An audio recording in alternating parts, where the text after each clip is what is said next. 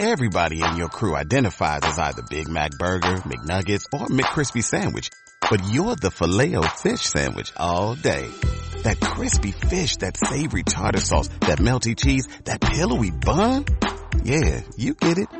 Every time. And if you love the Filet-O-Fish, right now you can catch 2 of the classics you love for just $6. Limited time only. Price and participation may vary. Cannot be combined with any other offer. Single item at regular price. Ba-da-ba-ba-ba.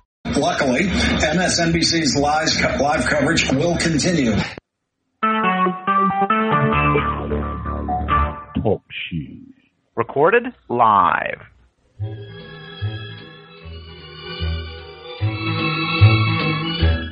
Hoaxbusters call. Join the discussion by dialing 724-447-444. Call ID 90337. Hey there, everybody. What's going on? It's Chris here. It's September 19th, 2016. Yeah. Oh, I got an audio issue here. Let me, I gotta make an adjustment. Something is, damn it. Been having some computer issues.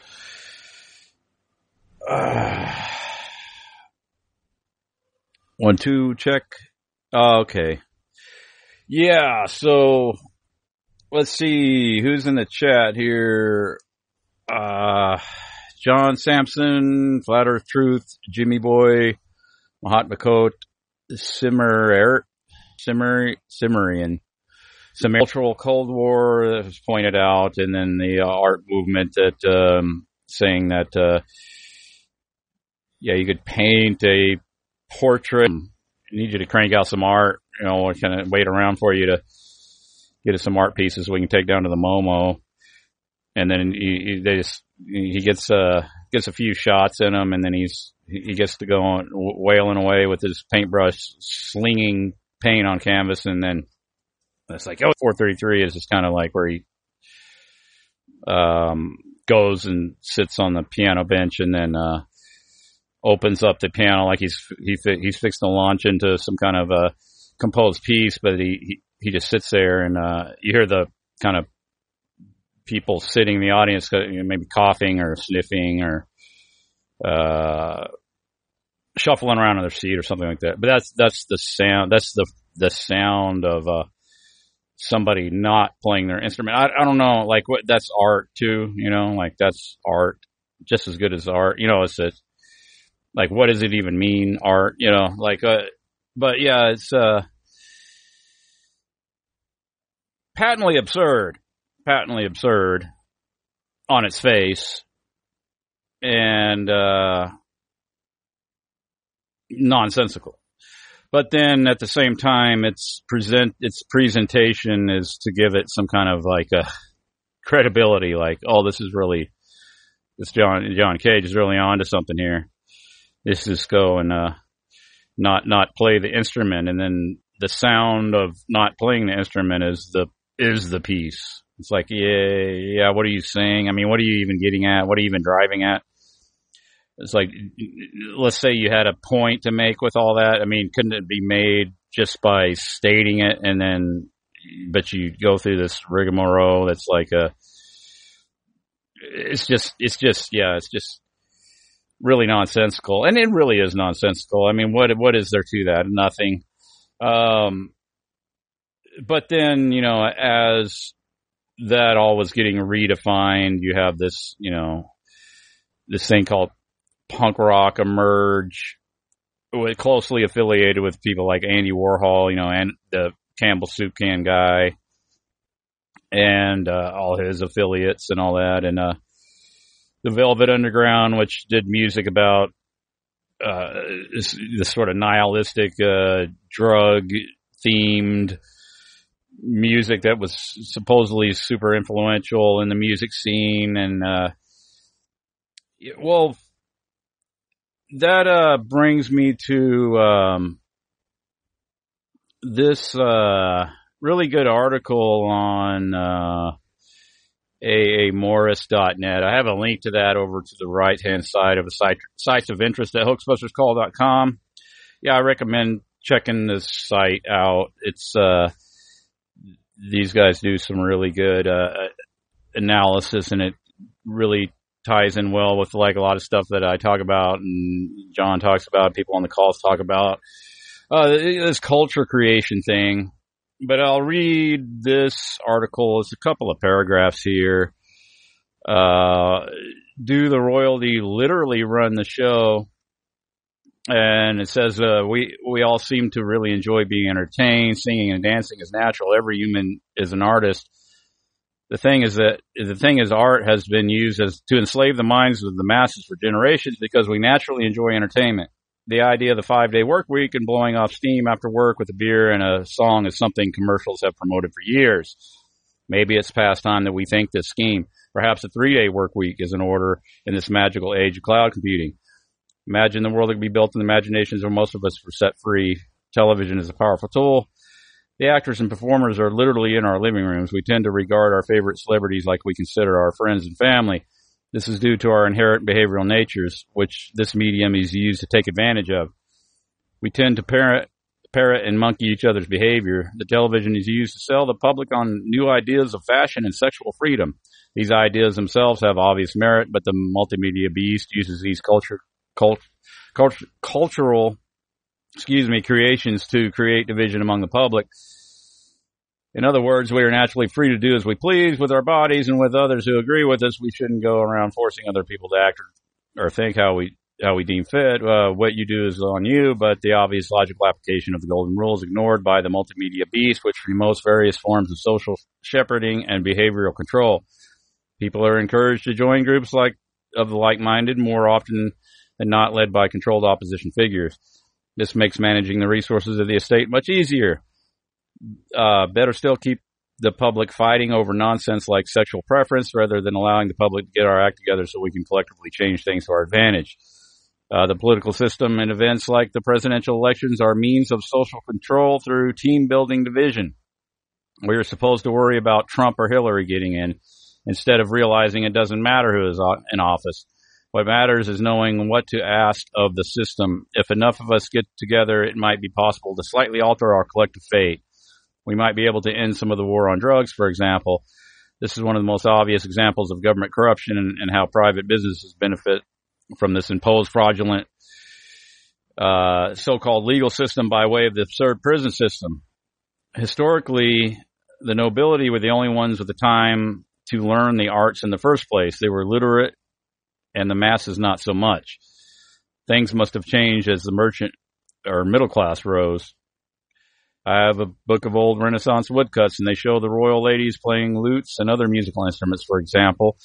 It's pretty clear that these are also the people who enjoy playing dress-up on elaborate stages. The royal court robes and the powdered wigs are all part of the show. The royals are also the traditional patrons of the arts.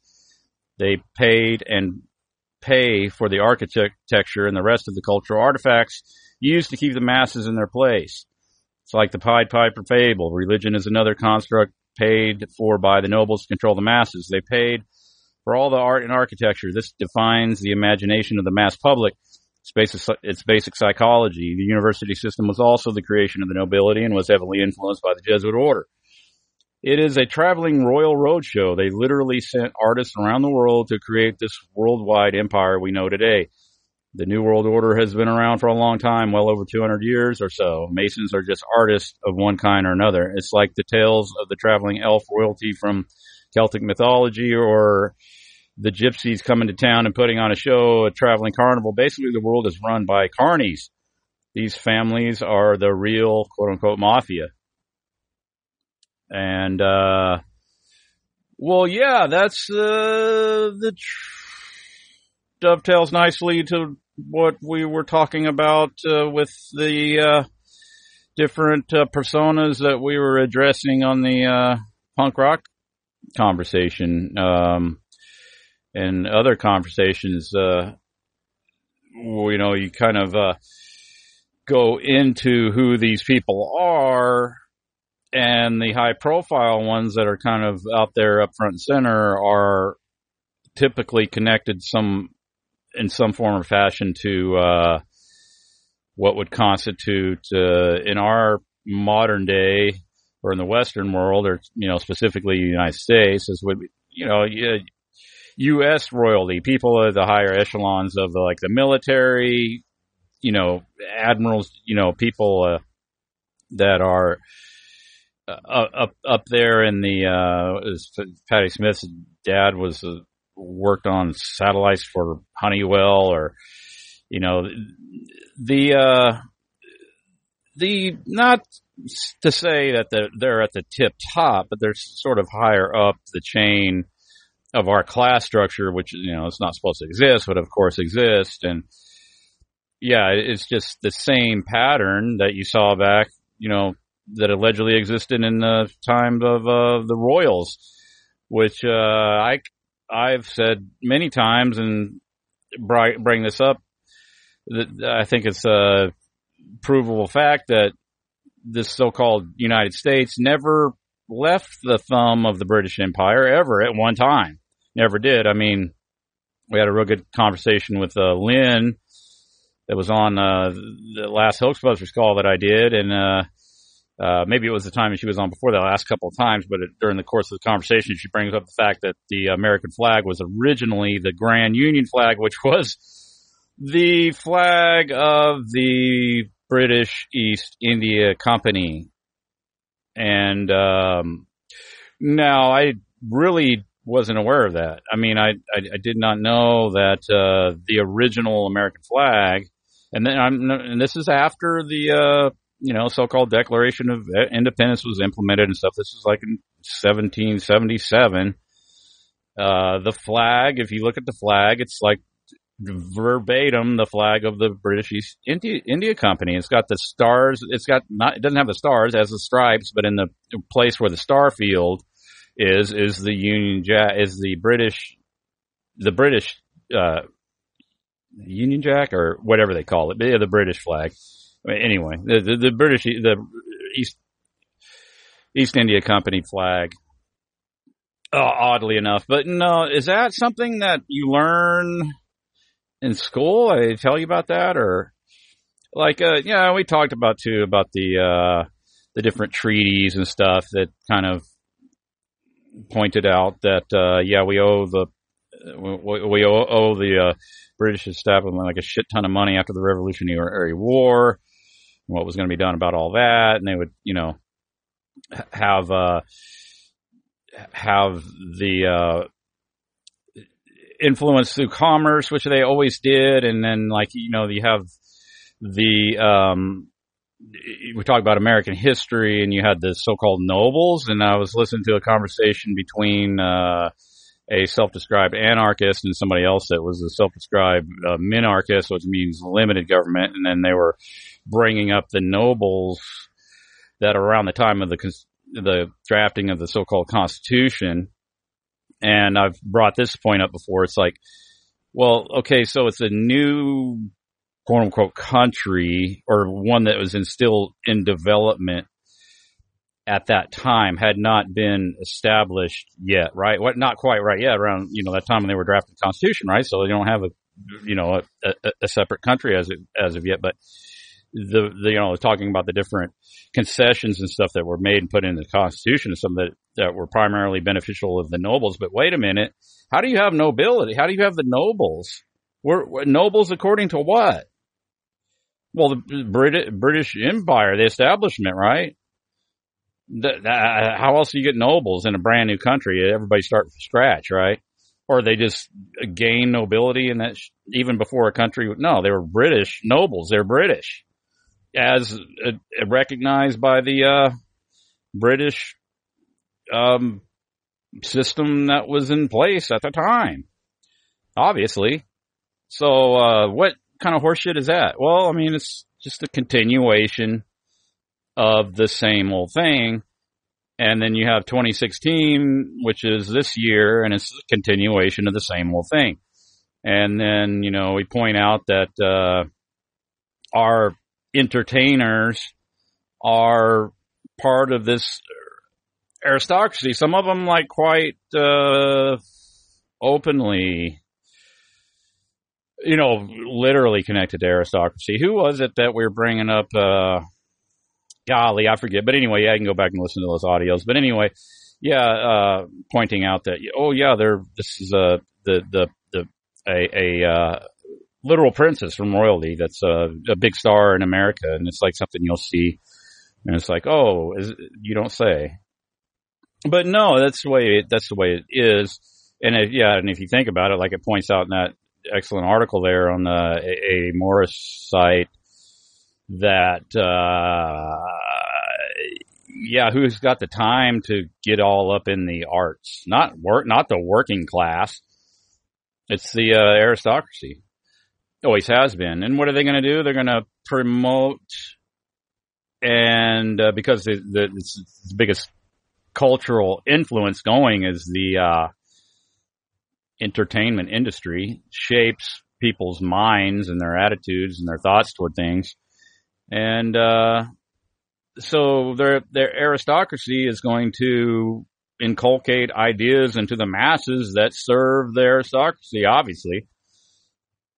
And one thing you're always going to see with entertainment and everything that comes out of Hollywood and everything that comes out of this mass media info entertainment complex, the Disney industrial complex or whatever you want to call it, is, and I point this out, even though you may see something in film that is not necessarily falls in the category of any kind of predictive programming or direct overt selling of a new idea, it will be there to enforce the existing system, to lend it credibility and legitimacy by the way it handles certain subjects. So, for example, like you'll see all kinds of dramatic depictions of the police, the FBI, the different agencies, stuff like that. And they always come in riding on the white horse, and they're the heroes that save the day.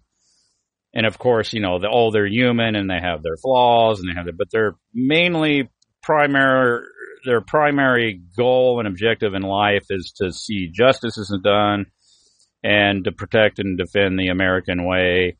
And that's what these agencies are about. That's what your first responders are about. We hear so much about first responders, and they're these, sort of deified heroes in our culture, and that's something that always gets pushed in your face, during these hoax events and stuff like that. And just the idea that the government is the savior figure. They're the protector. They're the white hats. They're the good guys. They're the defenders of liberty and happiness and freedom. And it's like, is that the truth? Well, maybe a case can be made, and then maybe you can turn on your YouTube or television and you can watch a SWAT team raid on people that are selling raw milk, and then maybe think, I don't know if does that fit?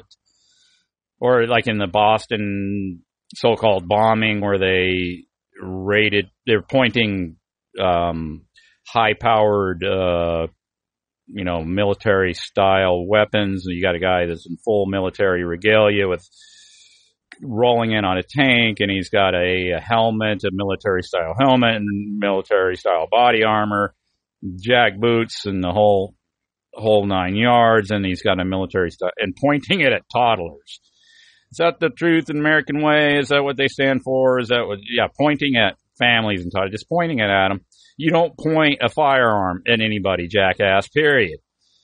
I actually made a phone call to the Boston Police Department. I gave them a piece of my mind. I didn't put it up on the thing. I just thought it was kind of redundant. But do I still have that somewhere? Maybe I will put it up. But, yeah, I just called them. I said, can I talk to a police?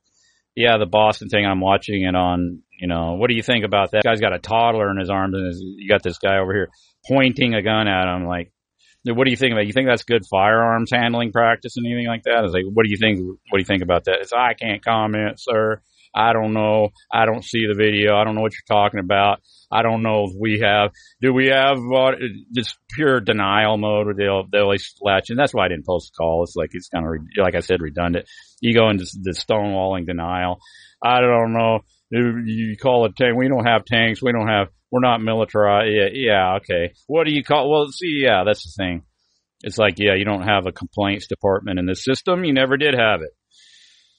But, yeah, you can still call them and give them a piece of your mind. I mean, I think that's a good thing to do. But will it go anyone else? Just goes into, yeah, rallying the, circling the wagons or whatever you want to call it. And then it's like whatever you see presented to you and it's done by the so-called authority, then it must be okay. And they're not going to be open to any kind of criticism on that. But, Chris, I thought you thought all that was fake and yeah, but was that part real? I tend to think so. I mean, look at the reactions of people and what went down, and I think that facilitated the whole message that was going to be delivered to people and the whole Boston bombing, scaremongering festivities is that, yeah, you have actual police and militarized police pointing guns at people for real. Yeah, I think, yeah, that for real could have happened. I mean, as a sideshow to the whole theatrical production there. But, you know, it's Flat Earth Truth says, I think the government instructs its employees that guns are specifically made for pointing at toddlers. They certainly didn't seem like they had any reservations about pointing guns at toddlers and everybody else, old ladies. You pointing the friggin' gun at a toddler. I mean, yeah, that's elementary firearms handling is that you don't point a gun at people unless you're going to like shoot them, because it happens all too frequently with firearms is that you can potentially have a accidental discharge, especially you going in locked and loaded and you have, you know, this hysteria happening and then, you know, you got a round in the chamber and the safety off and you go pointing at people. I don't know what they had around. Maybe they didn't have any rounds in the chamber. Maybe they were mock-up guns. I don't know. But what the presentation was, they're pointing guns at people like that. And then that's what was fed to you in your media. So, I mean, do you kind of, what do? You stand idly by and just accept that? Or I don't know. I had to make a phone call, but whatever. I mean, it's pure insanity, but no, it is all, for the most part, what you're going to be looking at on television, what you're going to be seeing in the news today. What, they had a bombing go off in New Jersey. They had another bomb go off in New York, allegedly. I was talking to John a little bit earlier, and he's saying, no, did you see that? And I said, no, I didn't see it. I always get news secondhand. So, like, John tells me the news. People email me stuff that I find out about stuff because I don't have television. And I don't go on in the mainstream news outlets. So if somebody, I do go on YouTube pretty frequently. So if somebody does a video about it, I'll catch it then. But, you know, there was drills going on at the same time. And good thing that we happened to have a drill at the same time because we were able to respond very rapidly. And, of course, the news media doesn't make mention of the fact that during the Boston bombing, there was a drill going on at the same time. They don't mention the San Bernardino, there was a drill going on at the same time. Don't mention the Aurora shooting, there was a drill going on at the same time. Doesn't mention Sandy Hook, there was a drill going on down the road, real close to the vicinity there around the same time with involving children. They don't mention that, during the whole WDBJ shooting, there was a drill going on at the same time. The people that were participating in the drill apprehended the so-called alleged suspect at the same time. They don't mention that the 7/7 bus bombing in London, that there was a drill of the exact same scenario. And then Peter Powers came on BBC television and said, yeah, we had a drill going on at the same time. And it was just amazing that the exact same thing happened as we were conducting the drill. The exact same thing that we were preparing for actually took place. It was, amazing coincidence. And then you had that, and you had 9/11 with the drills, the Able Danger or something. I don't know, the multiple drills going on involving hijacked planes. That just so happens at the same time with NORAD and everybody else participating in drills at the same time. But, yeah, you know, Alex Jones hit me to that, you know, I mean, years ago. Oh, the drills going on at the same time. You know, he talked about that during 9/11 and stuff like that. It's funny that I don't hear him talking about it too much anymore. Like, you know, from what I understand, he's talking about this recent thing now, and I don't even know he's bringing up the drills. Maybe he does, maybe he does. I don't know. Like I said, I don't listen to him that much anymore. But I think that is one of the most easily to demonstrate aspects of all this. It's the drills. I mean, I have the video up.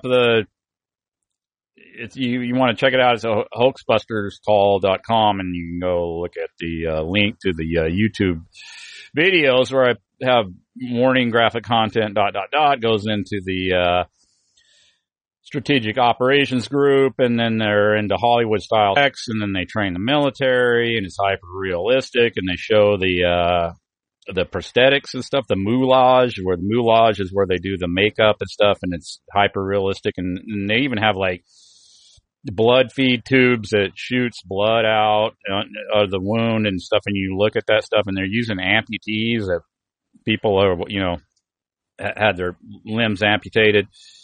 And then they put these prosthetics over the leg, and they got the leg, and they got the thing, and it's like, oh my gosh, that is just about as real looking as it can possibly be. And then I just contrast it with the Boston bombing stuff, you know, and then, you know, it's like, so you're getting in, again, theater, you know, theater productions and stuff. And, yeah, what was my point in bringing that up? Well,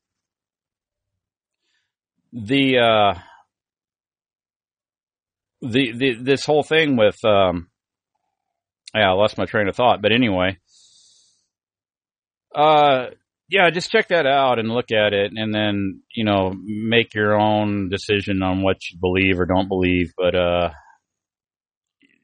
yeah, what we're dealing with is, I was bringing up the drills. I'm sitting there trying to think what I was going off on. Yeah, the drills. So yeah, that's an example of hyper realistic drills. And you know, of course, we've gone over this multiple times before in the past, but that's the kind of thing that the government is up to, and that's easily demonstrated.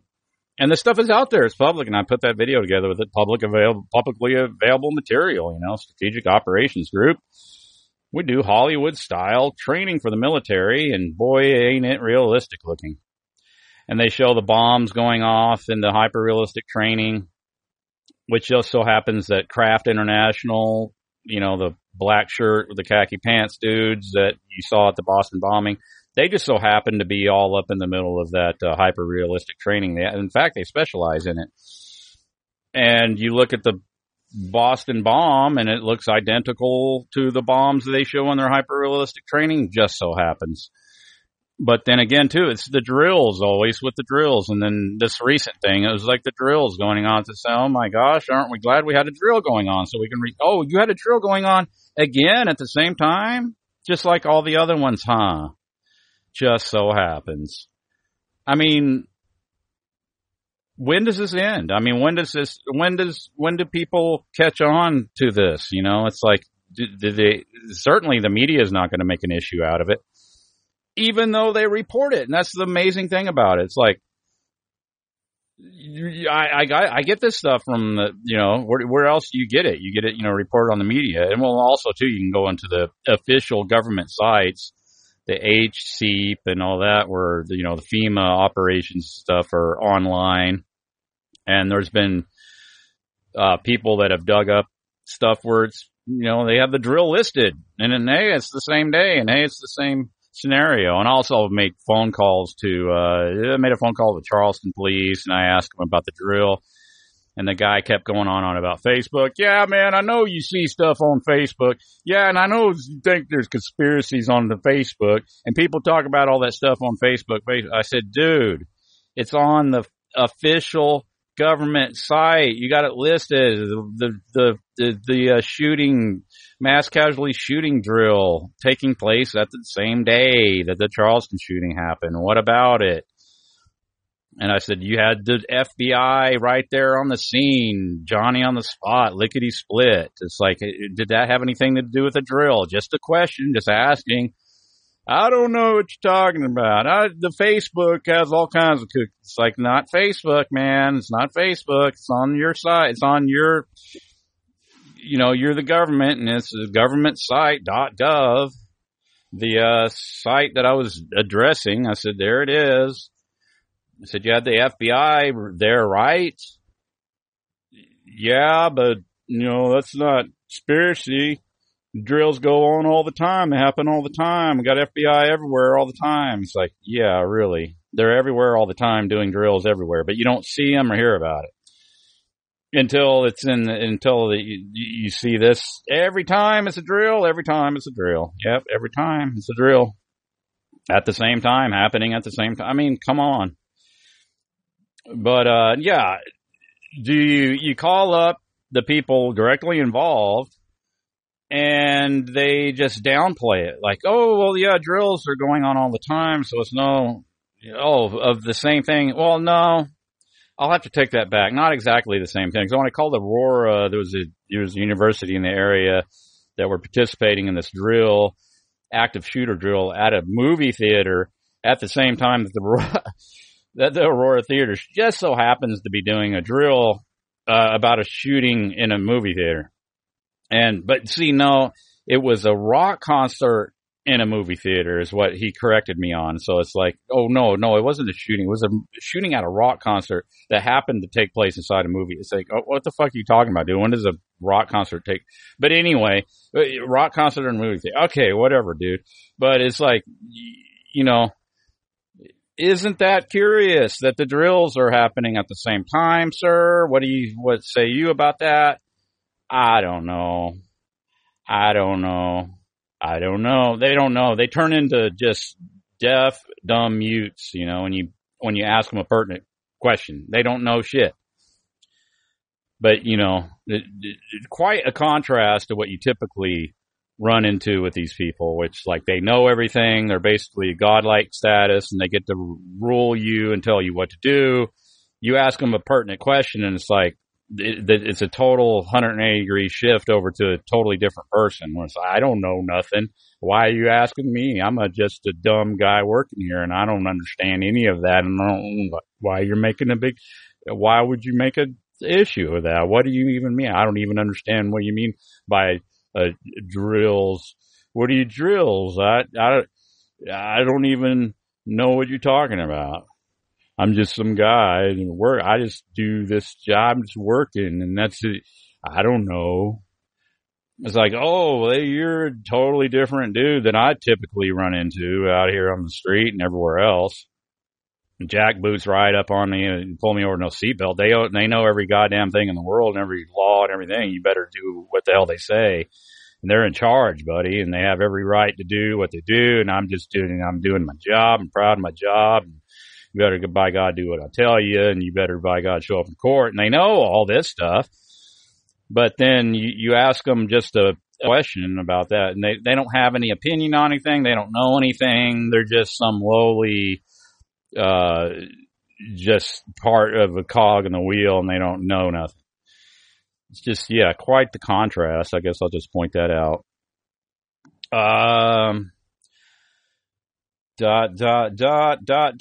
Yeah. On, hoaxbusterscall.com. I got a couple of posts. So we'll come on I'll take callers here in about 15 minutes. So if you're holding, then please be patient. Thought I saw somebody 2 caller inners. Now we got 1 caller inner waiting. But yeah, get with you here. Hoaxbusterskull.com. I got a couple of posts I wanted to bring up. The 1998 Osama bin Laden interview, that's old news to a lot of people, but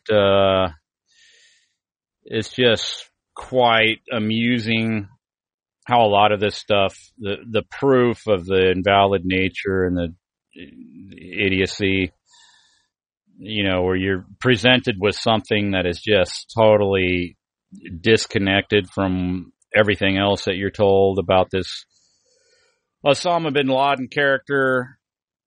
Oh, he's this elusive, wanted man that is responsible for these bombings. And he was wanted, then in 1998, even before the trade tower horseshit. But this John Miller guy from ABC News could find him and interview him, but the FBI can't. I mean, are people that retarded where they can't see through this propaganda? I mean, does that make any damn sense? He's wanted by the FBI, so the FBI would be looking for him, right? And they would use whatever means at their disposal to track him down, because he's wanted for some pretty heavy-duty crimes, right?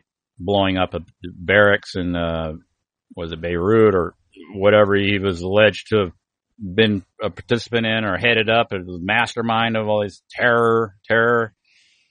But John Miller found him, had a little chit-chat with him, and had a news crew there and everything else. Just absolutely absurd. Right there in your face. I mean, how out of it is the average person? I mean, that's further proof of that. I don't know how much more proof you need, but there it is. And then I have this video. This is a United Nations press conference thing, but basically they're just going on about how, the U.S. is currently now in the process of invading Syria. There is no civil war, and it's like, America's, invading Syria. Yeah. I don't know. Did I miss it where we declared war on Syria, or that we were supposed to be at war with Syria? I don't remember that, but apparently, according to this, we're invaded. And, is that going on? Probably.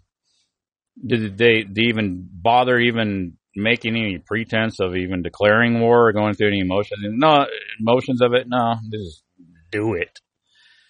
And, according to this, if this can be believed, but I don't know, I'm not there, but, it certainly is something to look at. I mean, cause it's, what are these people just pulling this out of their ass, or what are they saying? But it's like, no, probably, we're invading Syria. Why not? Does anybody care? I don't know. And just keep in mind too that we're coming up into this 2016 election, right? And I've brought this up before, that Barack Hussein Obama was elected with a mandate to put a stop to the wars. And then also they had the midterm elections, which was presented as from the media as a mandate to end the wars, because the Democrats took control on the anti-war position. And so the voice of the people was heard on those 2 elections, subsequent 2 back-to-back elections, and then it was declared that there's an anti-war mandate. That means that there's a clear-cut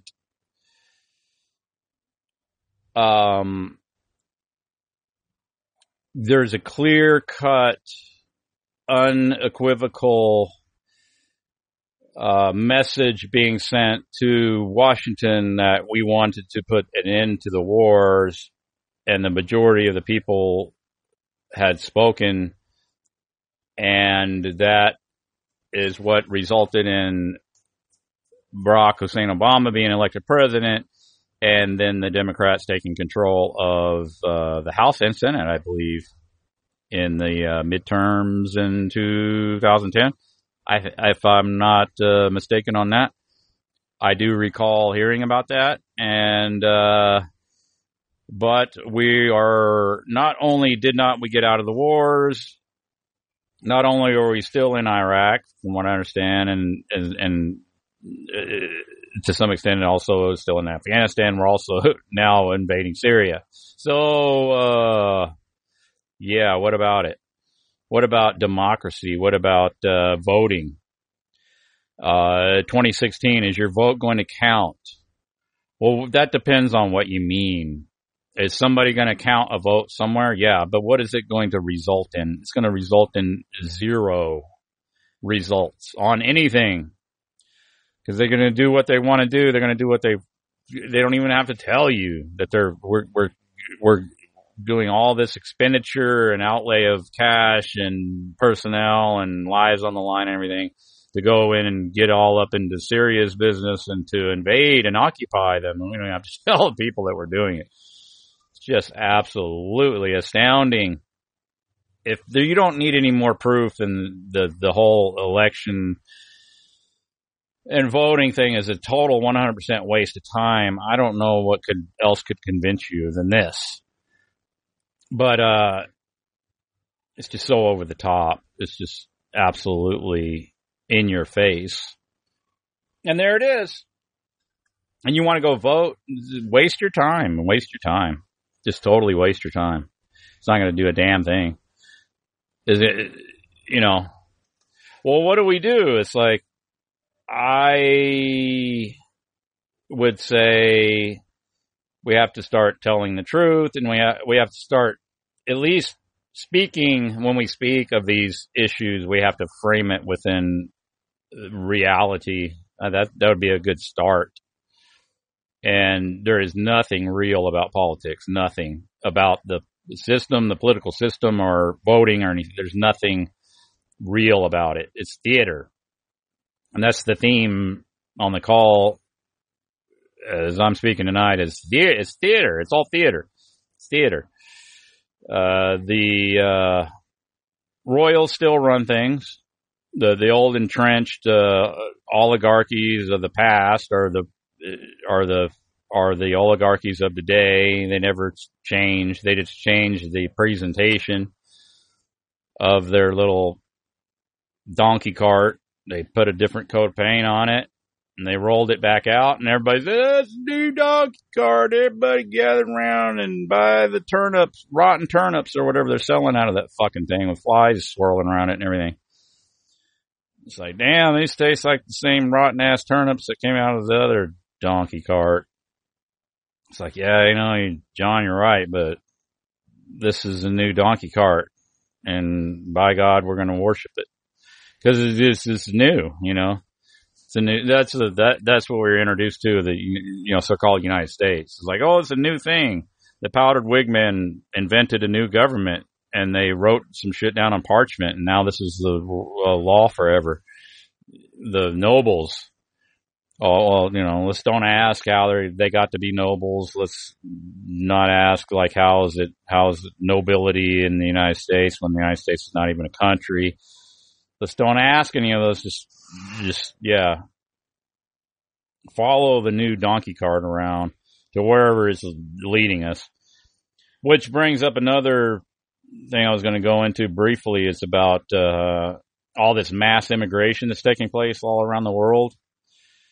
And I brought this up before.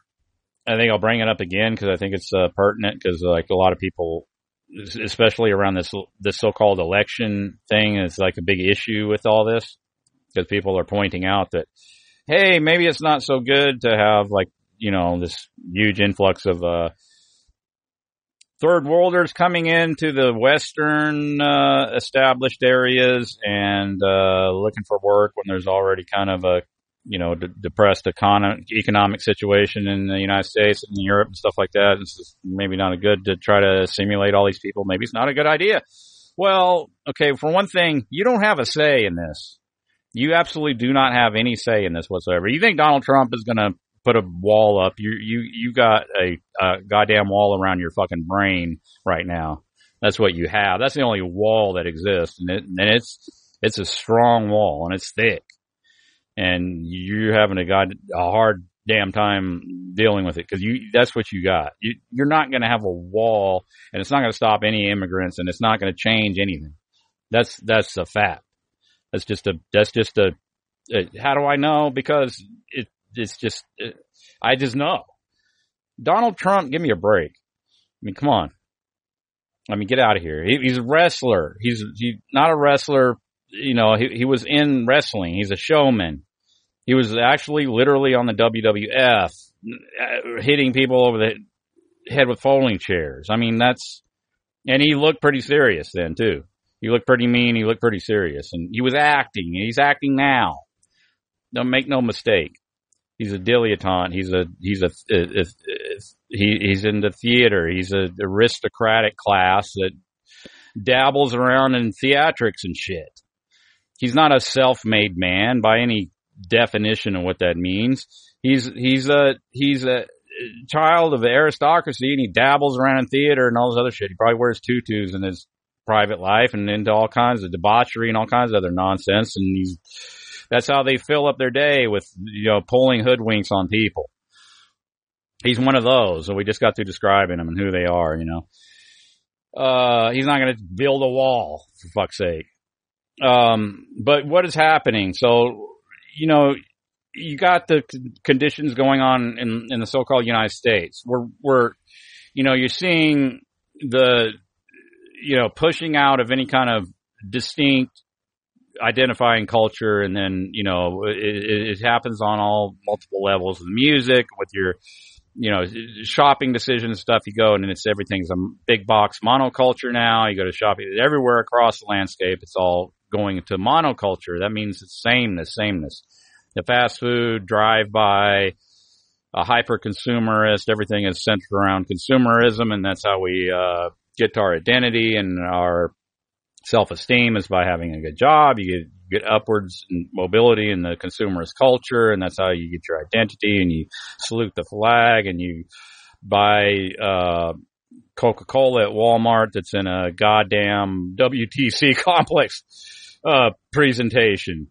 Oh, get your Coca-Cola. Remember to never forget your Coca-Cola, and it's configured like the effing Twin Towers, for freak's sake. And then that's your, consumer, everything. Even 9/11 is a consumer platform to sell shit. And then the people got so uptight over that mattress, which I thought was, I don't know. Are they Masons putting on theatrics? Probably. Miracle Mattress, Master Mason, and I think you can flip the M on its side and you get 33 and all that. Was that, there's a Masonic pageantry? Probably. But people got so uptight. How dare you? Which, actually they have a point, because whether 9/11 real, whatever, it's like, that's really just in super disgusting poor taste to do something like that. No doubt. But, what was I saying? It's like the consumerist culture is what I'm talking about. And that's what defines so-called Western culture. It's like everything you do is fixated and centered around the, big spending, Oh, you have a wedding. Well, what kind of wedding? Who's going to cater? It's like, yeah, it's a big spending spree. And it's an industry around, that services weddings. There's an industry that services Halloween. It's a big spend. The people spend more on Halloween than they do on Christmas now. It's like, but every event is what I'm saying is centered around consumerism. It's a consumerist culture. It's a secular humanist. You have trappings of references to religion, but you don't have any kind of substance to any of it. It's secularist. It's not, nothing in our activities is, religiously motivated, like you'll see with the Muslim cultures. It's like, oh, they have some kind of religious, spiritual significance to what their activities, and they actually fast and do stuff like that, where they fast, they don't eat, and they have those rituals are based on spiritual beliefs, but not America. It's based on consumerism. So how much of a show can you put on by how much money you can spend, and you can have your friends and entertain them over, and you have all this outlay of all this gewgaws and fruit chews and gummy bears and just whatever. You just went all out and you spent a shit ton of money, and that's what it's all about. That culture is what I'm talking about, and that's been, we've been indoctrinated into this culture, and it's all about making you a more productive working slave, and you could go get your China manufactured slave baubles as your reward, and that's how you define yourself, and that's how you define your worth and stuff, and how much stuff you can accumulate and afford to pay for, and your value in society. Everything's predicated on this. They have shows about, like we talked about this before. Jay was on the call about bridezillas on the thing. Well, it's like, oh, she's upset because her shit ain't all laid out like she wanted it. No, it's all material shit, right? Materialism. It's just heavily promoted. So, when you're talking about these immigrants, I've talked about this before. I lived in a neighborhood that was predominantly Hispanics, and many of them were born in Mexico and had come over and set up shop there in that neighborhood. And what you can observe is that, they have their own sort of ideas about doing things. They're, for the most part, pretty family centered. Like there was a nearby park and they had pecan trees, and you'd see like families going around picking up pecans off the ground, and like, that's not American thing to do. That's first generation Mexican thing. The Hispanics, they do it in family groups. They get the little kid and the little boy and the mom and dad all out there together getting pecans. That comes out of Mexico. That ain't from the United States. Nobody will pick a damn apple off.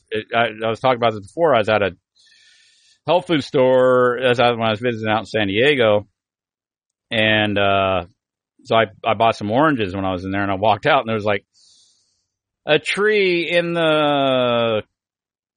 planted out in the parking lot with really some nice looking oranges growing out there in the parking lot.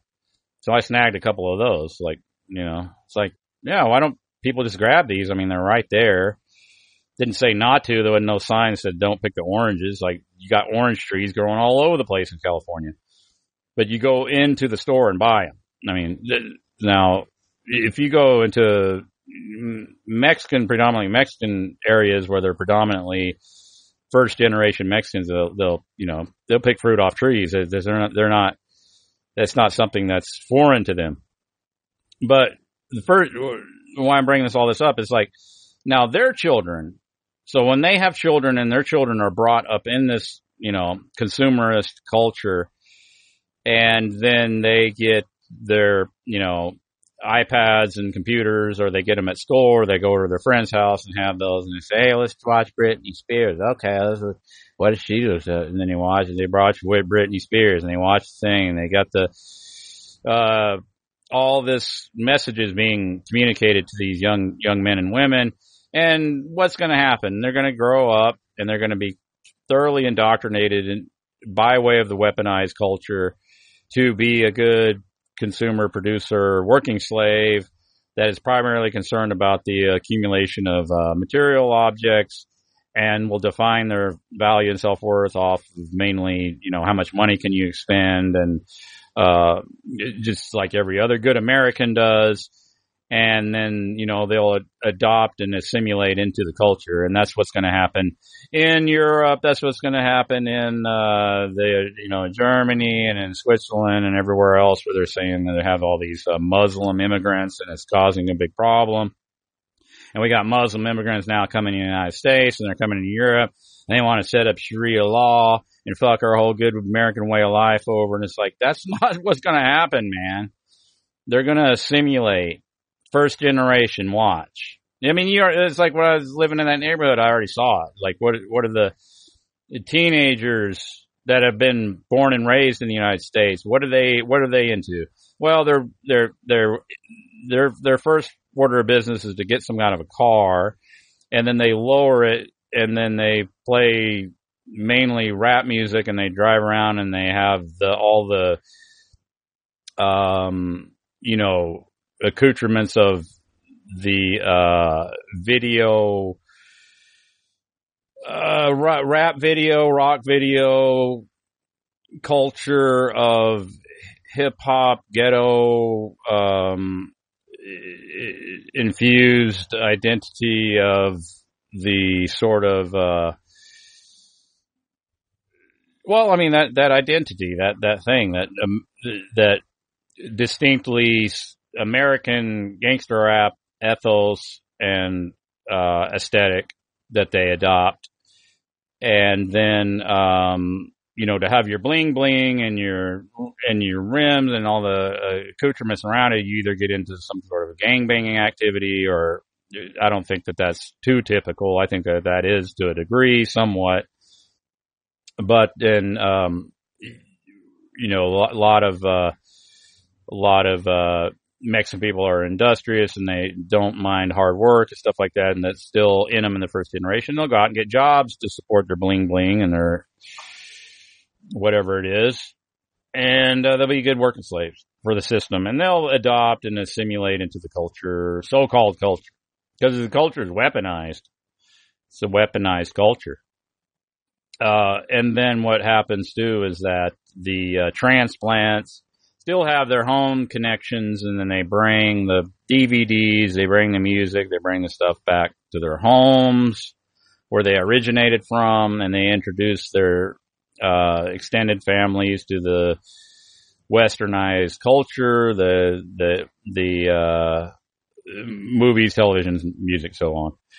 And that is what is happening. You're seeing the dissemination of the American monoculture being disseminated out into the wider world, and this is how it gets moved along so that it happens quicker. Is like you have this immigrant, so they create like a economic low pressure system, just like they can manipulate the weather, and that causes the migration of people into other areas, and it's all contrived, it's all set up. How is it happening here and in Europe at the same time? It's all coordinated, obviously, and that's what it's designed to do. It's designed not to implement Sharia law in the United States. That's absurd.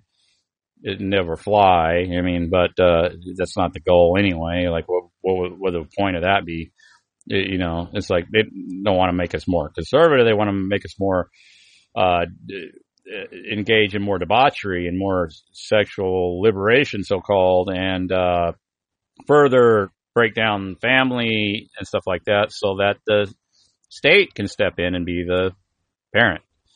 And or it already is the parent. It can expand its role into like even further by way of all that. But that's what's happening. I don't know. I keep hearing about this, so I gotta throw my 2 cents in there about it. Like, this is the big concern nowadays, is the immigration thing, and it's a big talking point on the so-called elections. And but are you going to vote and change the situation that's happening right now with the dissemination of the United States monoculture across the world, across the planet, which is obviously, as far as I'm concerned, is the goal. And that's why they're bringing in immigration, so they can assimilate into the culture, and then they can transfer it out to their homeland, and then adopt all the social mores of the Western culture and bring it back to their homeland. Yeah, that's what's going on. That's what's been going on. It's just getting ramped up now. It's just getting more pronounced and in your face and more overt. But it's something that's been underway for quite some time. It's not really new. You're just seeing a escalation, I should say, of all of this in 2016. But yeah, that's what it's about. It's about worldwide culture, which was what the United States was designed to do from the very inception, I believe. And there's other stuff that kind of bears that out, you know, in these certain writings about, you know, from Freemasons and other people. It's like, yeah, this is the future culture of the world. The worldwide monoculture that is going to be global, the global estate.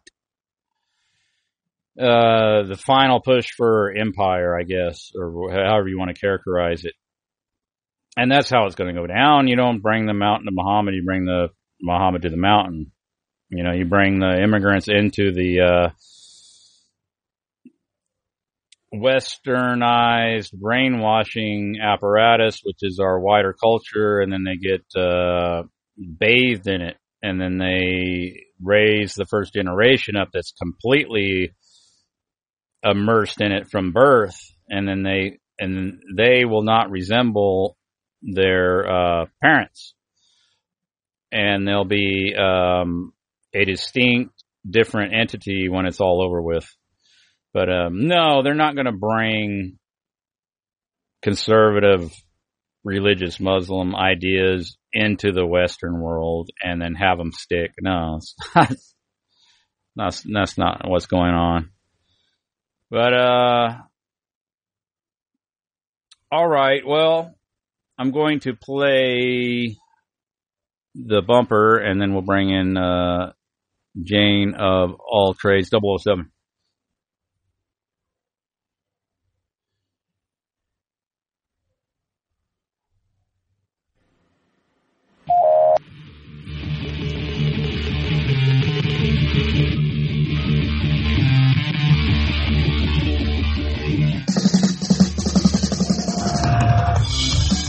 Thank you for listening to the Hoax Busters Call. You can join the discussion by dialing area code 724-444-7444. Caller ID 90337. Hoaxbusters, Ghostbusters, Ghostbusters, Ghostbusters, Ghostbusters, conspiracy, or just theory.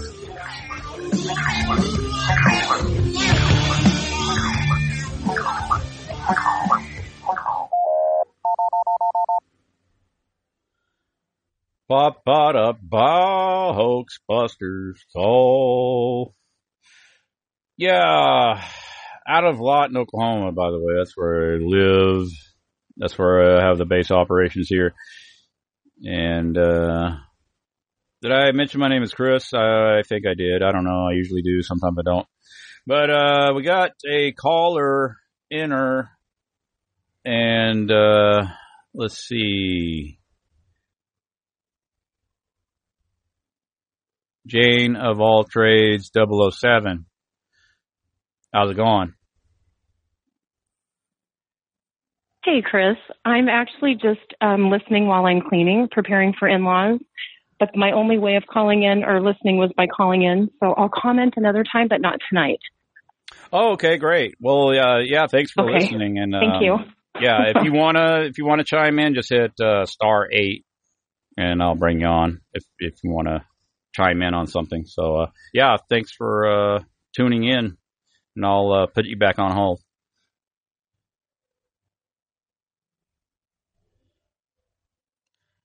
I don't see anybody else calling in.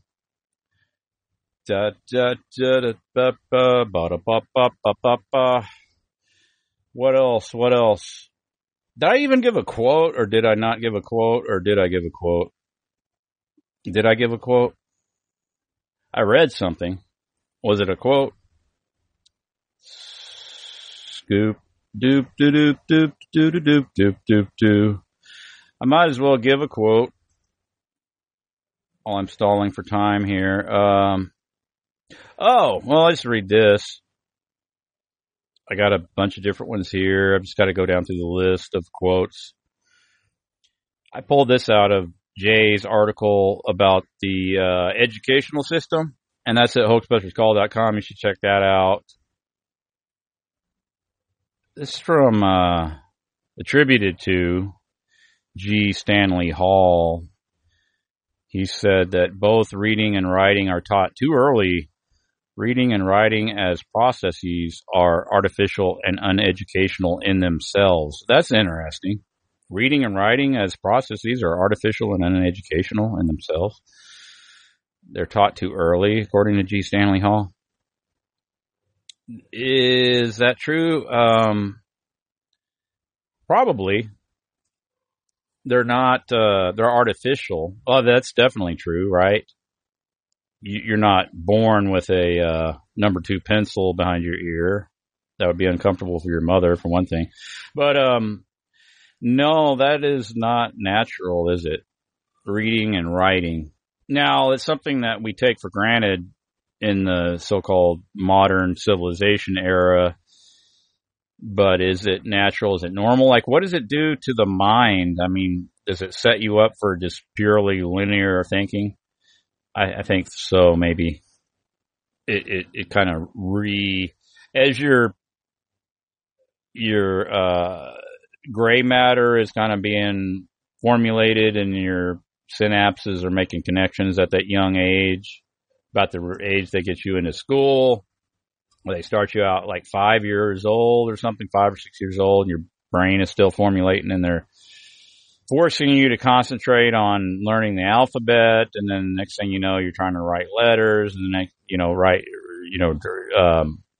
write the letters of the alphabet, and then reading, and then all of that. Like a real young age, your mind is still developing. Like, what does that do as far as shaping your mind? That's really interesting, because I wonder about that stuff. It's like, does it really like rewire your brain somehow? Probably. But what discernible effect does learning to read and write have on the brain? Is it good? I don't know. We're always to assume, I guess, that it's good, right? But is that the case? Let's ask East Maryland and bring them on. Hoaxbusters call. How you doing, East Maryland? Hey, Chris. Chris? Yes. I'm having a hard time hearing you. I'm wondering if you can either make an adjustment somehow. You're real low. How's I'm that now? turning you up in the headphones, but I'm maxed out on volumes. Can you pick it up now? Yeah, you're still low. Let me try to make an adjustment on. Okay. Yeah, it might just be I got Verizon here, so. How about now? Yeah, that's a little better. I could do something here on my end. I'm just trying to find where this is, where I can put a volume boosting nodule in here. Oh my gosh, didn't mean to do that. Talk about complexity. Yeah, I got a lot going on over here. Yeah, you're a regular now I can hear you good. Hey, Chris, don't take offense, but you're a regular Adam Curry with that stuff, huh? Well, I don't know about that. You've become a regular techno geek on that kind of stuff. Huh? Well, you got to be to some extent, I guess. You guys are. I mean, the people that are doing this stuff and doing it well are they're a new generation of radio. They've redefined the meaning of radio. So yeah, it's kind of not something that is fully developed yet, I guess, at this point, because podcasting and all that is still relatively new on the scene. Yeah, what you mean by that is they haven't figured out how to keep it contained and controlled entirely while still using it to monitor the population. But you're right. You're right about that. Yeah. Because why would they have allowed us access to this technology, to hear this content? And in particular, the broadcast that you and I guess it was John did on 9/11's anniversary, in lieu of the weekly show, which now I listened. God, I have listened to so many countless hours of podcast radio talking about 9/11. All all about 9/11. And I have to say, of all of the broadcasts that were done on this 15th anniversary, that discussion that you had on the afternoon commute was without question the best quality in terms of.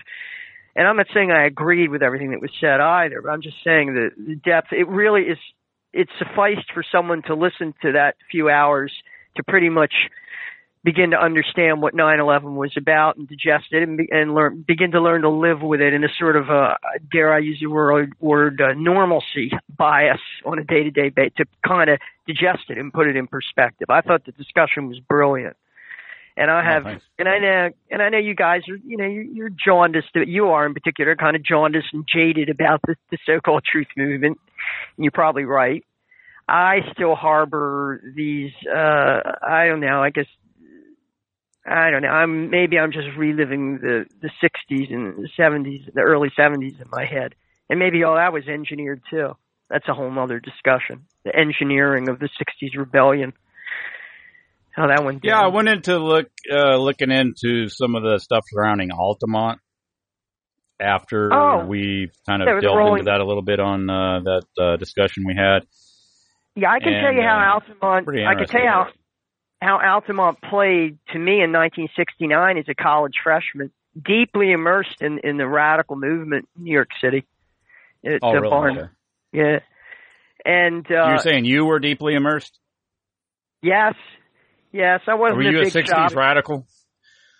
I graduated from high school in June of 1969 and was already had organized. I was involved with the Catonsville Nine here in Baltimore as a high school student, so I was already thoroughly radicalized at that point. Although it didn't have a particularly left-wing cast. It was more of a, like we were originally recruited by these the Barger brothers. Father Phil and Father Joe, Philip, a brilliant Jesuit, and Daniel. I'm having a senior night, so you have to excuse me. Daniel and Philip Berrigan.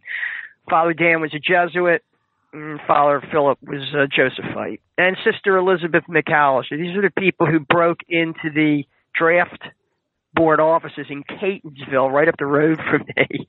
Literally a stone's throw from me, and torched and also poured, I guess, chicken blood over the draft records and took pictures of it and movies. In those days, we didn't have video yet, but we had, and broadcast did this event publicly and were subsequently arrested and brought to federal trial right there in downtown Baltimore. And we organized massive demonstrations in support of them and everything else. So I was part of that echelon of young people in this area who were recruited to the anti-war movement by these Catholic activists and other things. I mean, I don't want to say it wasn't entirely a cult thing. Obviously, we were watching everything that was happening on the news, on the TV about the Vietnam War.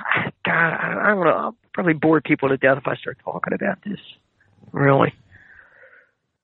Well, it's an interesting time in history, the whole Vietnam War era and all that. But, but you talk about something that's just totally manipulated. I mean, to the nth degree, that was it. And then, that Altamont thing, and, the more you look into that, you say that's the stage-contrived thing. Right.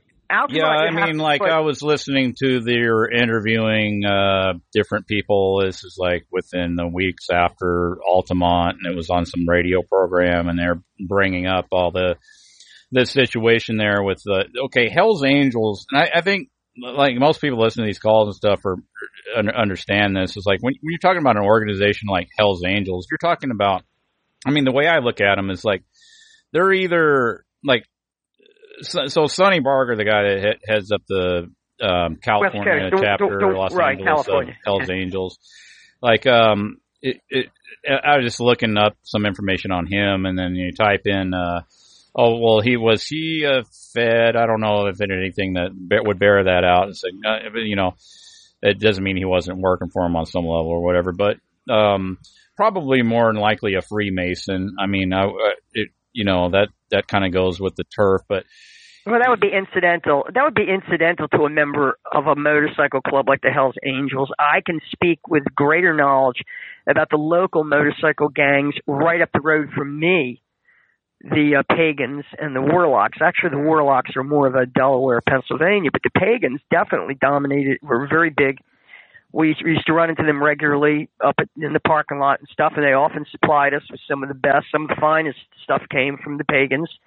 Mm-hmm. And, and they were just, a lot of these guys were military vets, to tell you the truth. They were Vietnam vets who came back, and they got kind of scroungy looking, and they wore these denim vests, and that was it, over. Yeah. Well, I know a guy that, he worked, he was, undercover cop for 30 years. And then, when he, was with the motorcycle gangs as an undercover cop, but for years, if you think about these gangs, it's like, and it's just some guy I know from worked with them, and then he brought all that up, and it's like, yeah, I mean that's something that's standard, and you talk about any kind of gang, period, you're going to have like a certain percentage. Probably a pretty high percentage in the case of Hells Angels that are either,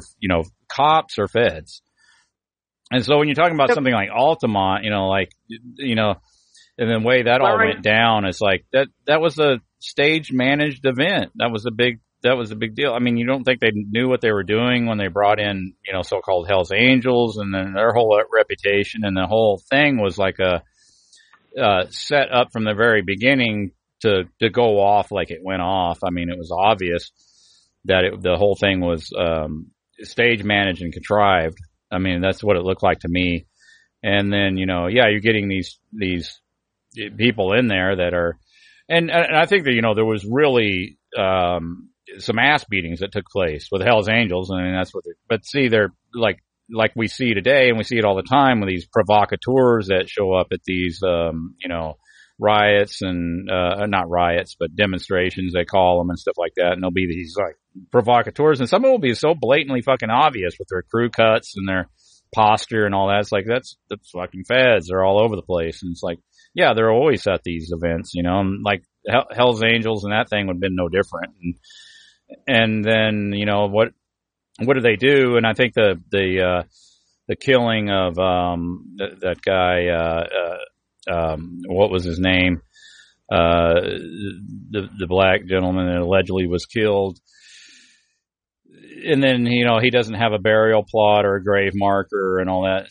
And then George Lucas was on the scene filming. I mean, come on. It's all theater.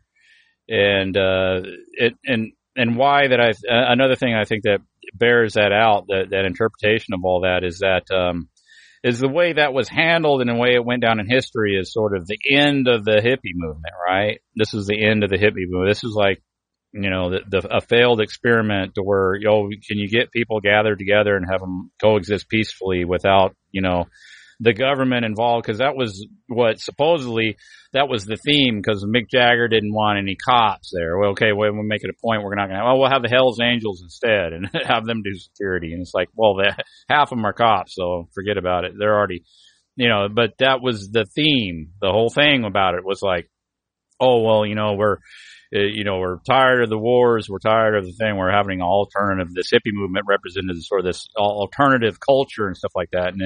And then Altamont is where it fell. It fell flat. It failed. And it was like, all of it was theater from beginning to end. It was like, it was all played out by certain, not saying that there wasn't hippies or people involved that truly believed in what they were, that whole thing was supposedly about. But I mean, the way that whole thing played out from beginning to end was just theater. I'm convinced.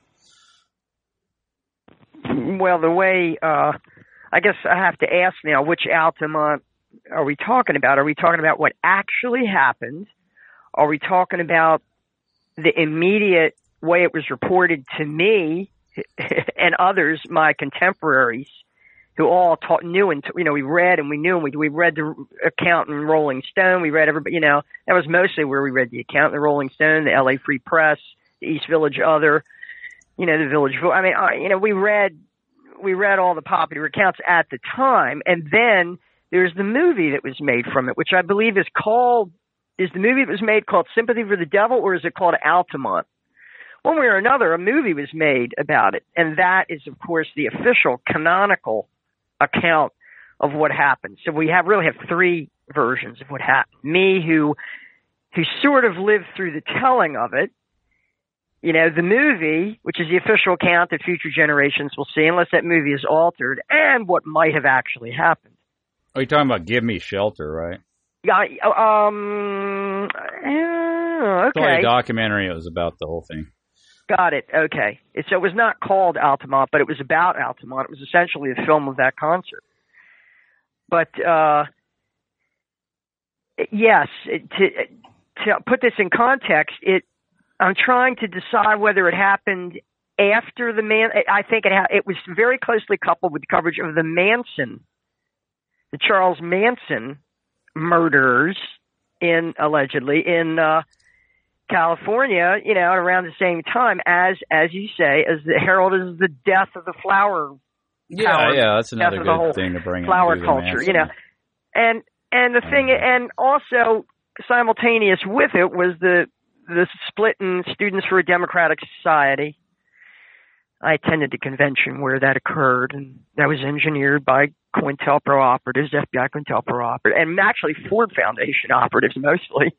To tell you the truth, the FBI really didn't. The FBI would plant drugs on people and do stuff like that, but the people who really busted up, that controlled those organizations, was like the foundation types, the NGO types, and some of the more celebrity people at the top. So you also had and at that point you had the creation of the Weather Underground, as it was called, originally the Weathermen, borrowed from a lyric and from Bob Dylan's Subterranean Homesick Blues. I mean, all of your listeners probably are familiar with this, right? It's like, I'm like, what I feel like as I talk about this? I feel like I'm up in an attic somewhere with all this dust, and I'm picking up an object saying, what is this? Like blowing the dust off and getting the dust in my eyes. That's how I feel talking about this now. Because, say, if you look at, like take 9/11. Now, like I say, you did this amazing deconstruction of 9/11, the semiotics, the whole thing, the implications on the anniversary. And I've circulated it maybe about a couple dozen, definitely, links to it, insisting that it's telling people, maybe you're over 9/11, actually mostly to people in the so-called 9/11 truth activist community. A lot of them celebrity names that you would be quite familiar with. People like Fetzer and Barbara Honegger, and all the names. But also in the white nationalist broadcast community, which has some pretty, very I think highly successful people in terms of gaining an audience, who need to pay more attention to fakeology and hoax busters, and maybe if they are really curious about 9/11, they should go on over to September Clues, and if you understand what I'm saying, depending on how important that is to them. A lot of people, they don't care about the instrumentality of 9/11. They already know that the media has been controlled, so you wouldn't have to. You know what I'm saying? They'd be preaching to the choir. Right. But I put your discussion out there because I feel it's almost like if you're going to put it if you're going to stock a time capsule with, well, what was this really about? That discussion would perfectly suit the bill, would meet the specifications of that requirement perfectly, in my opinion. So I just want to pay tribute to that. Yeah, thanks. I mean, it's hard to kind of, because you really have to kind of distance yourself from the surrounding boxes that that we're always kept in, mentally, and then kind of step out and look at things in a from a wider perspective or vantage point, so that it can make better sense of to make better sense of it, and then whatever accept the interpretation or not. But yeah, 9/11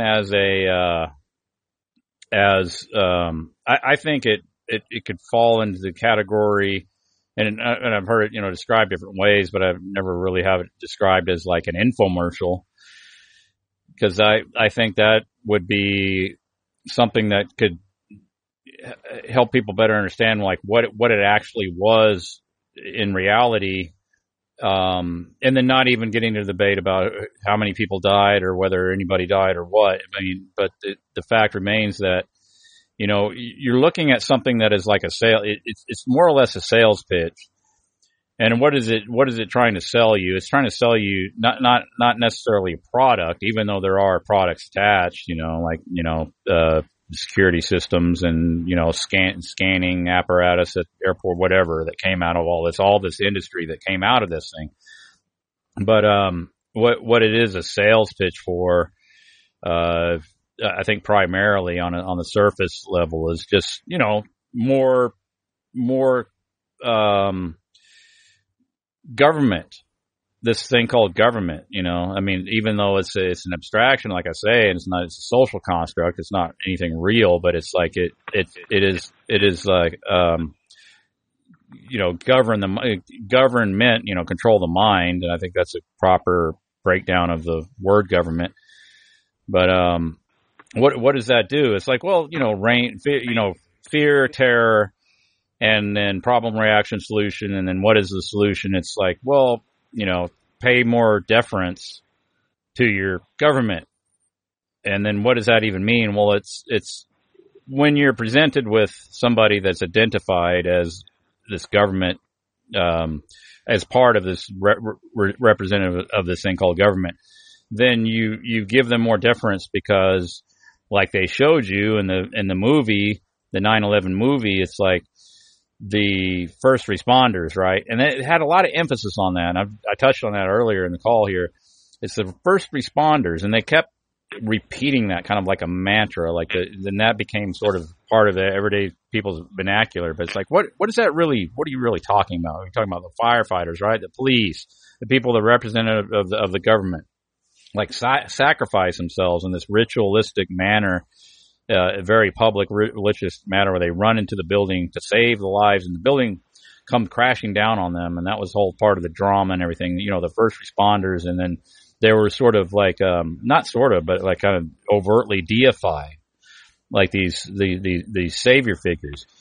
And, that was like the big part of the theme.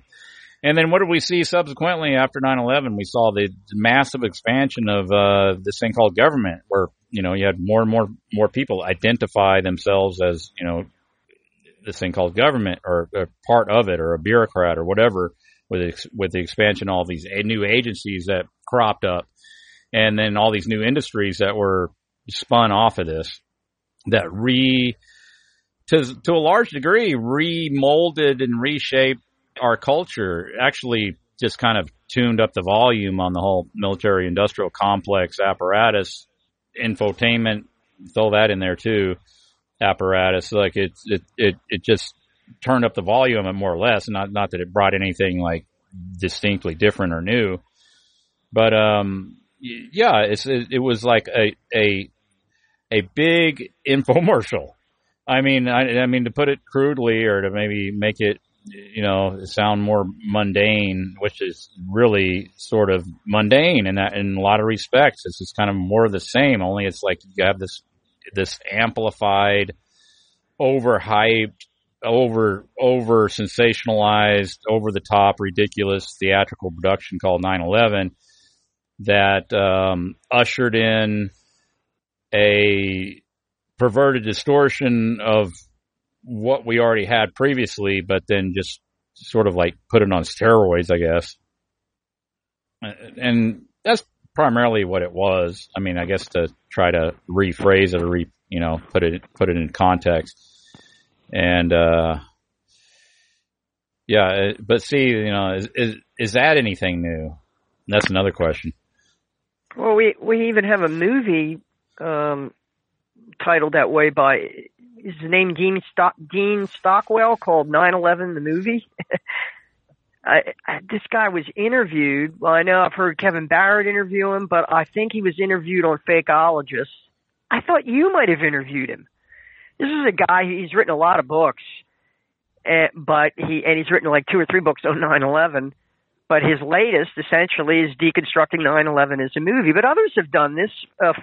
Nathan Folks, the Hollywood film director, Fetzer's had him on. He's deconstructed 9/11 as a made-for-TV news movie. So even the Hollywood professionals, like an Oliver Stone, should be ashamed of himself not to have stood up the day after 9/11 and said, guys, this whole thing is bogus. Oliver Stone, of all people, knew. He knew. The reason why I know he knew is because, after JFK, I had always followed all of his work, everything. And one of his made-for-TV movie series was something called Wild Palms, and it starred Jim Belushi, Angie Dickinson. I mean, he got a real expensive cast for this thing, and they rolled it out. Wild Palms. See if you can find it. You'll have a real hard time finding it. But it's all about, augmented reality, in the sense that they actually, speaking of September Clues, they actually insert, how do I put this? That, they can, you've seen it. You saw it in Wag the Dog with the bag of Fritos and the kitty cat, all that stuff, the kitten, whatever. It's not, but this is really mind-blowing stuff, So, and then, this was also explored in The Running Man with where they supposedly were doing a news story that was framing the Schwarzenegger character as committing a crime. And the whole thing is, we don't need Philip K. Dick to tell us about this. I mean, it's here. It's been here. But, they've always framed people using public information tools like newspapers and so forth. All that's new for us is just the breadth and the depth and the so-called realism of the technology, the simulation, so to speak. It's a lot more convincing than, say, looking at, well, you brought this out. You said when the very, very first films were put out in theaters, of course, they were silent, about 1900, before World War I, essentially, right? Mm-hmm. 1900 something. Around the beginning of the 19th. Yeah, and you said that they'd have a film of a train coming at you down the track, and they said literally people in the theaters were like we're freaking out, right? You said it was so real that people were like panicking. Now, look, I attended premieres of Todd A.O., Cinema Video. This is amazing to recall this now, but I grew up during a period when every 6 months to a year there was some new vast technological visual advance taking place in movies. This was the golden age of the movie theater, of course, and the drive-ins, of course, everything. Some new Panavision, Technicolor. Finally, they had one, and this was premiered in How the West Was Won, where it was this huge wide screen in 3 sections, so you were surrounded by the image, and they had a train scene in that, a train fight scene in that, where they're running up and down the train, and it was very real. They had a Indian attack on a wagon train, where you really, all of a sudden these flaming arrows and people were in the theater were kind of like, but everybody knew obviously it was a special effect, but still it was very real to us then. I think if a bunch of kids went into one of these theaters and saw it now, like a museum, they'd probably laugh at it. See, that gets me back again to my interpretation of how 9/11 is going to play out, which, that it's ultimately going to be like the young people are going to see through it in such vast numbers so quickly that they're going to turn around and look at the older generation and just say, fuck you, you ass. You know, they're really going to have contempt for either the judgment or maybe the moral cowardice of their elders, and that leads right to a generational revolt. And don't tell me that whether that's engineered or not, it really happens. Yeah, it's called the fourth turning. Got it. You know, I'm thinking of everything from Weimar Germany. There was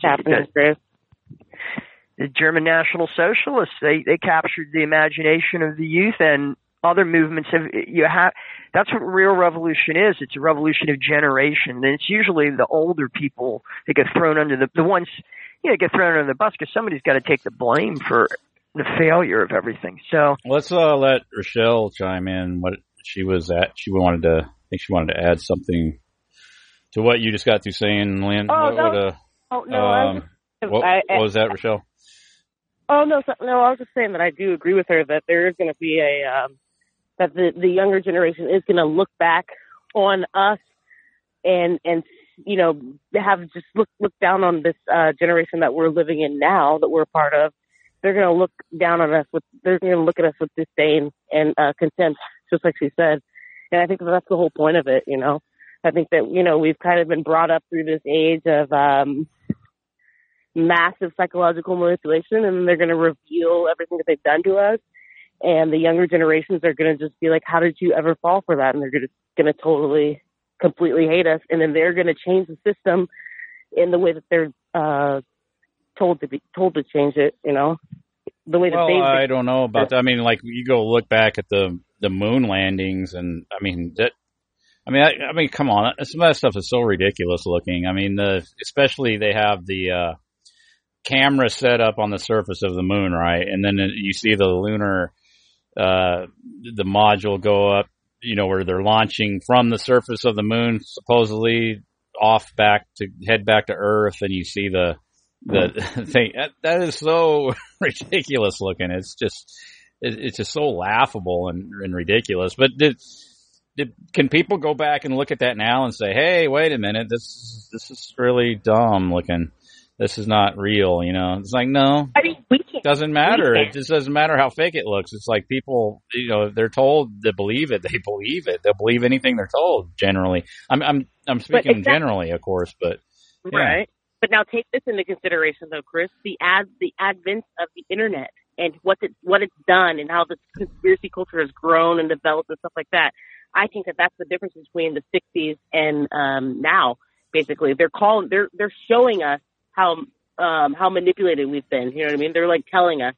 Whereas in the 60s, it's kind of a word of mouth thing. Where now you can literally go out and discover it for yourself. And I think that's part of the point of that. I think that they're making it so they're making things so obviously corrupt and unacceptable that people are going to get out and protest and do whatever they want. They're going to do exactly what they're told to do, right? But I think that's the whole point, is they do what they're told to do, and it's going to change the system in the way that it's meant to change. But I think that, I was just talking to Kaham earlier. I was just saying that, they're destroying it now. They're destroying our trust in all these, in all these,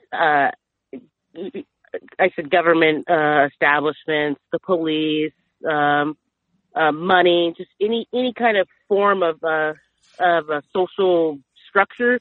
They're making us mistrusted. They're showing us how corrupt it is, and it's only just so that they can destroy it and then rebuild it in, an even more destructive monster than it already is.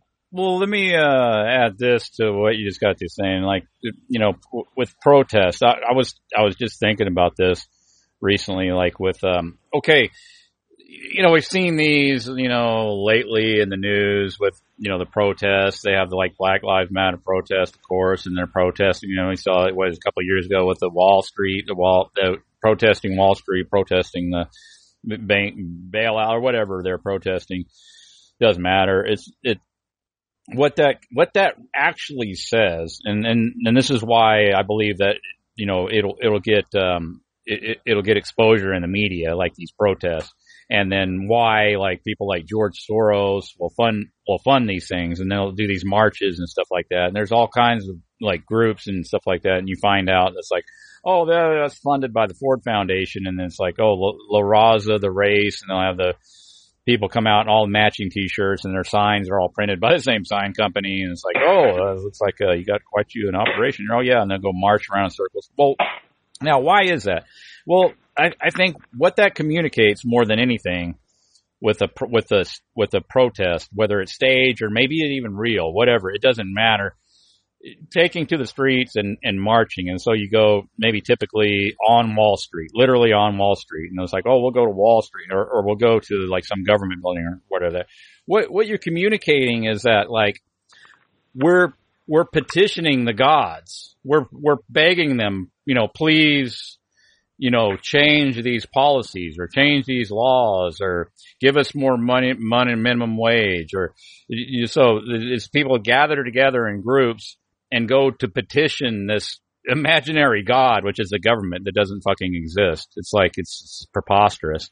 And that's what protests are. And that's like why they're allowed and why they're allowed to go on TV and why they get all the attention that they do and everything, because that's what is being communicated. It's like, there is such a thing called government. It is like this all powerful entity, and we have to go and make our complaints and petitions to this thing, this abstract thing that actually doesn't exist, and that would literally could go away overnight as soon as people stop believing in it. That's all it would take, is like people to stop believing in this fictional construct called man-made authority, and it would dissolve. There would be nothing that they could do about it. The people would control things. So there's no reason to go to any kind of physical location or anything like that. You shelter in place or whatever.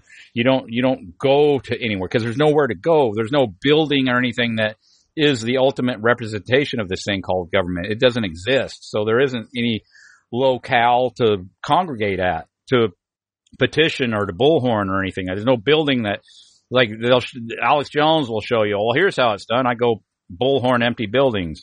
It's like, well, no, you're just yelling at, you might as well literally yell at a fence post. It's like you're not, there is no government, so there isn't nothing to yell at.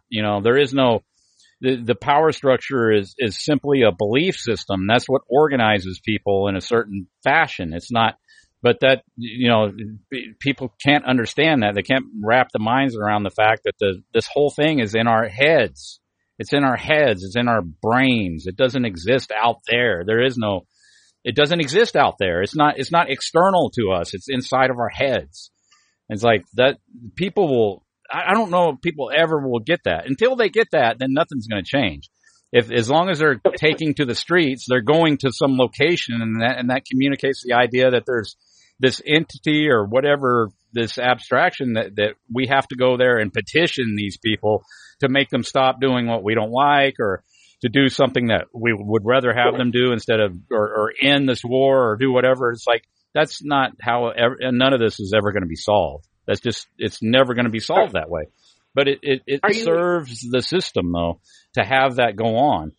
And then, you'll have people like Alex Jones that is a controlled opposition, or any other controlled opposition, and it's like, they encourage that. Yeah, let's take to the streets and let's go protest Bilderberg. And this is how it's done. We could stand in the street and yell at them with bullhorns as they go by. Do they give a shit? No, they don't give a shit. Are you going to get past security? No, because the people that are standing around protecting them have the belief in authority. So they have this cult-like belief, and they'll fight you to the bitter end. So, you're not going to get anywhere close to those people. You can stand and yell at them all you want. Who gives a shit, It's like nothing is going to change that way. Nothing is going to change until people change what's going on in their brains, and they have to learn how to articulate this stuff, and they have to learn how to see it for what it is. It's like, that's the only way anything's going to change. But what happens when you bring stuff up or you point the stuff out, and it has a tendency just to piss people off because they go into denial, they go into fetal position and try to guard their sacred cows and all their sacred held beliefs that have been inculcated into them since they were children. And the truth be known, it's like, we're all still children. We're like children. We're like childlike. We don't want to think for ourselves. We're afraid to venture out past mental constraints that have been put inside our heads. We're terrified of it. We're terrified of like the thought of existence without this imaginary construct called government. It's just like, well, who will build the roads? Who will keep law and order? Who will do these things for us? It's like, no, you're going to have to do it, and I'm going to have to do it, and that's all there's to it. We'll have to be adults is what will have to happen. But no, we're caught in a state of perpetual childhood, and that's why you have all this stuff around you in the culture that promotes that idea to stay in childhood, stay in Wonderland, keep wearing your Peter Pan tights and flitter around and act like a fucking kid. That's what they want us to do. They want us to all stay trapped in our adolescence forever. And, they're doing a great job. That's what the culture is designed to do. Notions like teenager are a construct. They're completely controlled, right? I mean, it's one of Bernays' invention, the idea of that's a consumer. Then they reverse engineered. Then the public relations and advertising industry got academic psychology to reverse engineer it into this notion of adolescence as a stage of development. Now, I guess if we look at tribal societies, we do see initiation rites associated with puberty and stages of development, but the specific notion of teenager and adolescent in our time is a complete cultural pseudoscientific construct, along with the so-called nuclear family. That's another artificial when the real family was the extended family, and it was a larger group. It included the in-laws and the grand folks and all that, and the little baby. It was a cross-generational group that functioned. So much of this, but that poses the question of, culture is economy in the end. I had this flash on me about a year and a half ago when I went into this local place. It's a tavern sports bar around the corner from me. And, I go in there, and I'm not drinking alcohol like I used to, and these places have the coasters, those little paper, the cardboard coasters on the bar, right? I pick up a pile of coasters, and instead of it being an advertisement for Budweiser or Coors or something, it's one of these see something, say something, your local, and then on the other side it says, and here's what, code this. In other words, your courtesy of your Department of Homeland Security. Now, I understand I live right in the middle of this stuff is, Fort Meade is down the road. NSA, which, by the way, is now openly recruiting on YouTube. Have you seen this? Rochelle, have you actually on YouTube? I'm confused right now, Chris. I'm sorry. Chris, I'm trying to figure out if you were disagreeing. If you were disagreeing with me that there will be like a major overhaul of a lot of like government establishments and stuff like that will be taking place. I'm not saying that because of protesting. What I was saying is that that's kind of the guise that it's gonna. You have to change the opinions of the population first and make them kind of like gun control and stuff like that. Like you don't take guns away, you make people not want them. You know what I mean? You make people not want certain things or want certain things that are established within government systems and stuff like that. And that's you do it. You do it just like Eric Holder said you do it. You brainwash people every day, right? They could say, well, the people have spoken, here's all these protests, and then they come along with, it's just a problem reaction solution. Yeah, I know what you're saying. I mean, you weren't, I don't want to put words in your mouth, but you weren't stating that protests were good. It's not what you're saying, not at all. No, I was just saying. No, I know. I understand that. Yeah. Well, to me, I don't know. Our whole coming generation is going to be a part of that. That's what I'm saying. Is that they're setting us up for that right now, and that's what I mean. I mean, literally, they're going to turn this entire generation that's behind us. They're going to turn it around. They're going to use that generation against us through all these meetings, and their whole opinions about things are going to be completely different than ours because of what they're showing us now with this conspiracy, because of how much distrust and how much contempt. And so this whole younger generation is going to hate us, and they are going to it's going to seem like they are overhauling the system, but of course it's not coming from them directly, but it's going to make a lot of sense to them what's happening. That's all I have to say. That's it. You referenced... I can see that. Rochelle referenced the meme, the fourth turning. I'm trying to index that. Is that a recurring thing, or is it unique to our time? Well, it's a fourth turning, so no, it's a recurring, cyclical. It's like the cycles of, I guess, he tried to characterize the cycles of generations and the cycles of history in parallel to each other, and just kind of, right now we're in the fourth turning, and so, the last four, this is what these two guys, Neil Howe and William Strauss, wrote about, and who knows who these guys are, and of course they didn't just come up with it themselves, but anyway, the whole point of the fourth turning is that there's different characteristics that are to be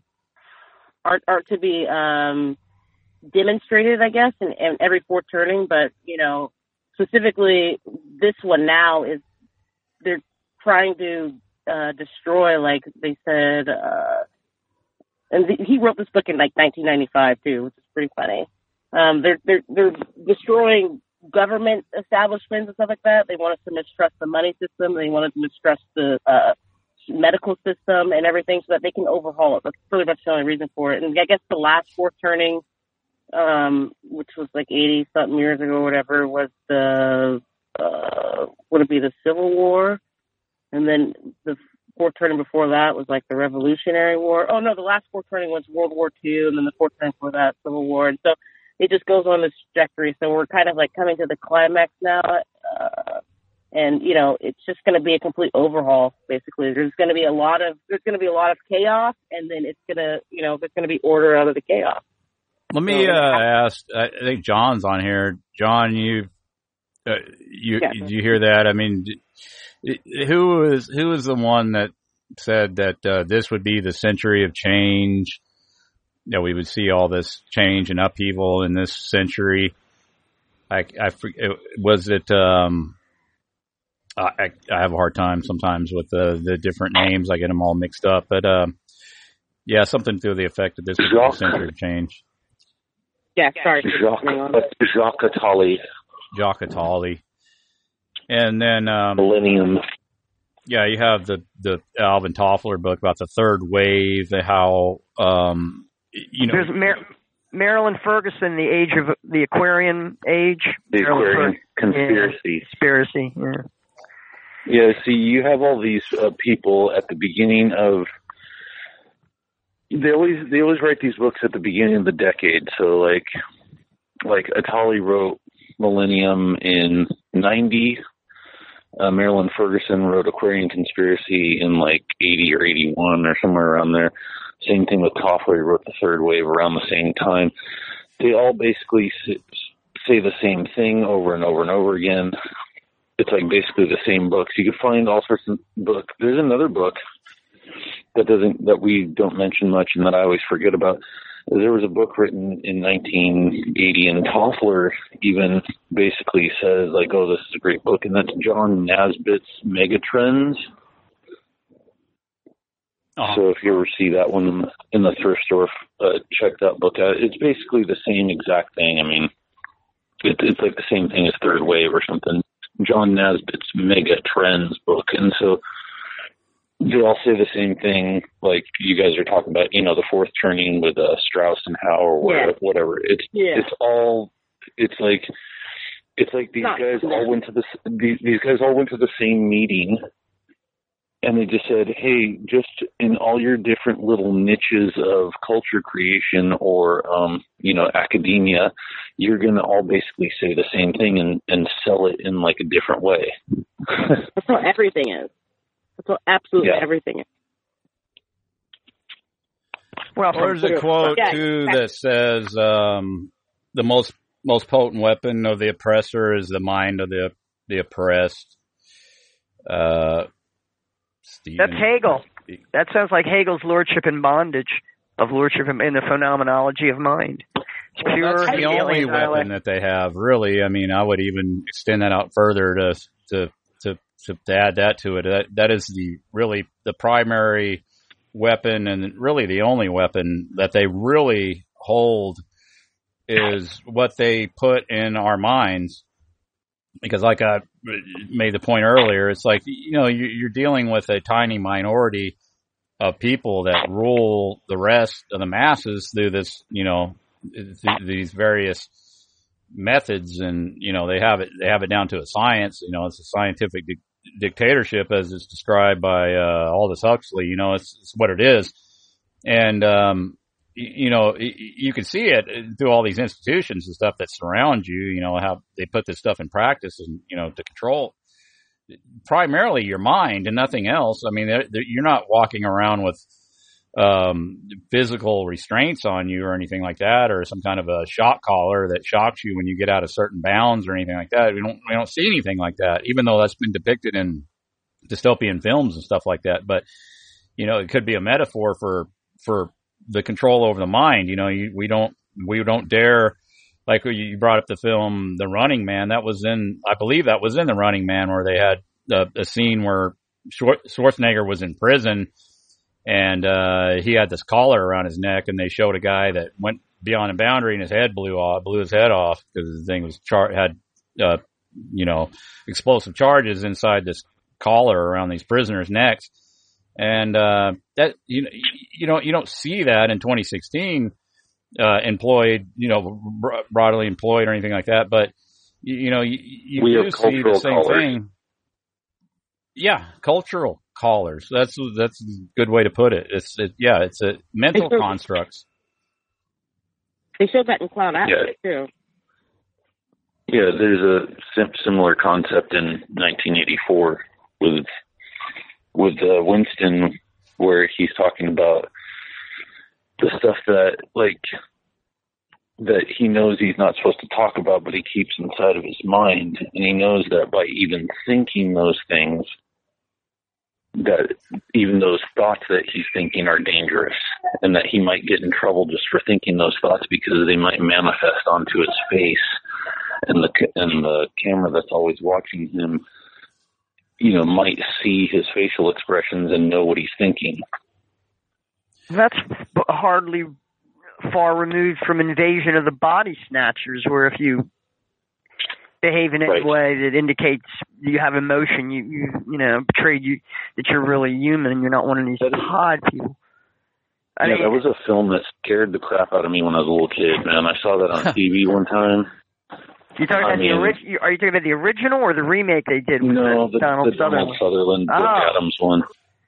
Because I grew up with the original with Kevin McCarthy, and that was the original was terrifying, actually, even done in black and white. And you're right, the remake was pretty scary too, pretty creepy, because it was so plausible, all of it. But what? There's one thing I wanted to say. Okay, so if we're looking at all of the global conflicts, geopolitics and all that nonsense, there's a lot of you'll read a lot of things about conflicts with Russia and the Middle East and all this type of stuff. Okay, this stuff is all playing itself out so perfectly in line with the stuff that we've read, that you can read about in books for years and years. And it's funny because, if you go read a lot of the third wave, or even political books from the times of the 80s, they're talking about conflict with Russia. And if you think about the time back in the 80s, that seemed plausible because of the Cold War, right?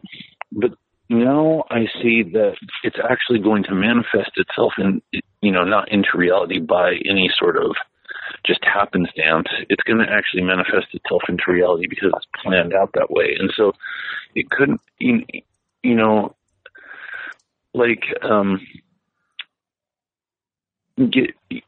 see things on, it's like we've talked about with Trump or with Putin or somebody like that, they seem to be seeing the right things or doing, making the right moves within their country. But what what is actually taking place is it's very hard for people to understand how like good things can be manifested into culture by people who are setting something up for a particular time period. So it's like you could have, it's like we've talked about before about making America prosperous in the 50s. Like that in and of itself, it was good. It was good for the people, and good things came out of that. You had good society and moral people and things like that. But that wasn't the point. Right? Like that was not the end goal. The end goal was to create a certain type of society, and it also has to do with for lack of a better word, I don't really get into this type of stuff too often, but for like black and white magic, you can use quote unquote white magic to get a result that you want. So it's like you do something good in order to get something that you want out of it, right? And so you can do the same thing with cultures and with countries and, promote good things, but it's not necessarily because you necessarily want the good. It's because you want to see a result that's going to be used as an opposition to something in the future. I don't know if that makes sense, but I feel no need to. I don't know. I feel like it mystifies it by using terms like alchemy or magic, because to me, I don't see the qualitative difference between global gangster factions whether they're centered in Moscow or London or Tel Aviv or Zurich or Beijing, wherever they happen to be. The business deals and negotiations and agreements and partnerships and the factional conflicts, sometimes bloody, that take place between these gangster formations, few in number. I don't see that differing qualitatively from what a citizen of Cook County or, Cicero, Illinois how they might have viewed in the 1920s and 30s, how that region would have been ruled by conflicts between the Moran gang and the Capone gang and Meyer Lansky and whoever else might have been fighting for turf under those circumstances. To me, the only thing that's new about our time is I don't believe anybody fights for turf, though. That's the thing. Yeah. I don't think it's real conflict. I don't believe that Russia and the U.S. have a real conflict. I don't believe that. Obviously, I believe that these people are human and that they have real conflicts with each other. As far as like they might, Hillary Clinton might not like Vladimir Putin. I don't know. I don't know that for a fact, but let's just say that they just don't like each other, personally. It's just like not liking somebody at a job. Like you work with somebody every day. I mean, I worked with people at jobs before where I didn't really care for them as a person, but you have to go to work every day and you work with them, and it doesn't stop you from doing your job just because you personally don't like them. Yeah, but a sociopath will sell his mother for a nickel. Psychopaths have no concept of loyalty, or they're different. It's a whole different set of principles. No. That's not possible. Then if that's true, then that would even negate the idea that people could cooperate within this new world order system. Well, they cooperate, but they cooperate according to perceived self-interest at any given moment. And that's all too human. I don't think it could work like that personally. I don't think that that the system could survive with everybody operating on pure self-interest. No, they create things like admiralty law and uniform commercial code and armies of lawyers to negotiate. But when those negotiations break down, occasionally it breaks out into gang warfare. And we see the manifestations of that bubbling right on down to the street level in a place like Chicago today. although that's an indirect result. But yes, there's definitely turf conflict over things like drug territories in a place like Colombia. Or, I mean, the warfare that is occurring is real, but of course if someone said to the drug, whether it was drug lords in Colombia or whether it was some sort of political battle, someone who had a high enough position over those particular people, they said, listen, you're going to give up whatever position it is you're vying for. Okay, whatever it is that's going on right now is going to end. If someone took Hillary, who was in a high enough position, took Hillary Clinton or Donald Trump aside or Vladimir Putin aside, they said, listen, here's what's going to happen. You're not going to have power anymore. Those people would give up power at the drop of a hat because they know their place. Mm-hmm. So the conflicts that exist are allowed to happen. They're allowed to exist within the system, and and out of the conflict, whether it's a conflict that arises, and then 30 years later, the result of that conflict plays itself out, then that may be the case. So it's like, okay, so we see this being played out right now in. Like I said, well, let's just put Brazil on the side because maybe that's all theater, what's happening in Brazil where they've had sort of a moving coup.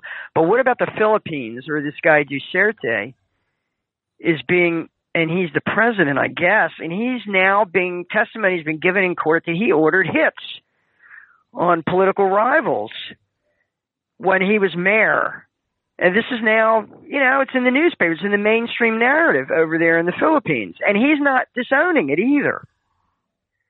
Is this all just posturing? Or, I mean, I think these guys do have some notches in their belt, and I think they're selling their leadership qualities precisely because they have a reputation as successful gangsters.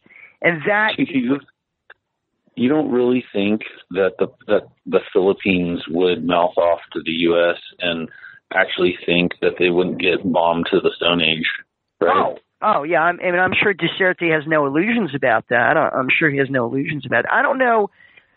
I think maybe your view of this is that things are much more tightly controlled at an international level, and that at a national... I guarantee you that guy is like a Castro. Mm-hmm. Yeah, you could very well... Yeah, he could be entirely... You see, here's what happened.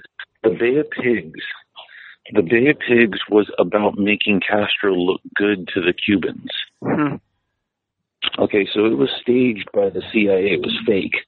They faked the Bay of Pigs so that it boosted Castro's credibility in the eyes of the Cubans.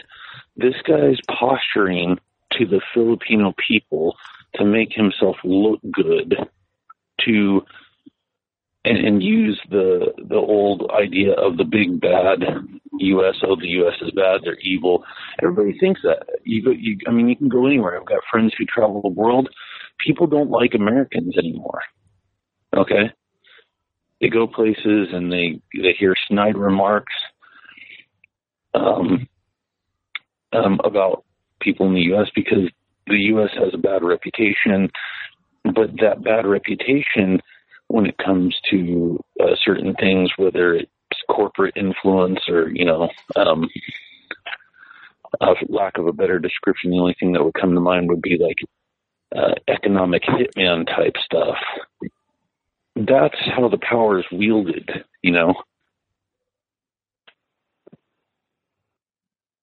But I'd say that most countries and people who get into power positions, they want Starbucks. They want Best Buy.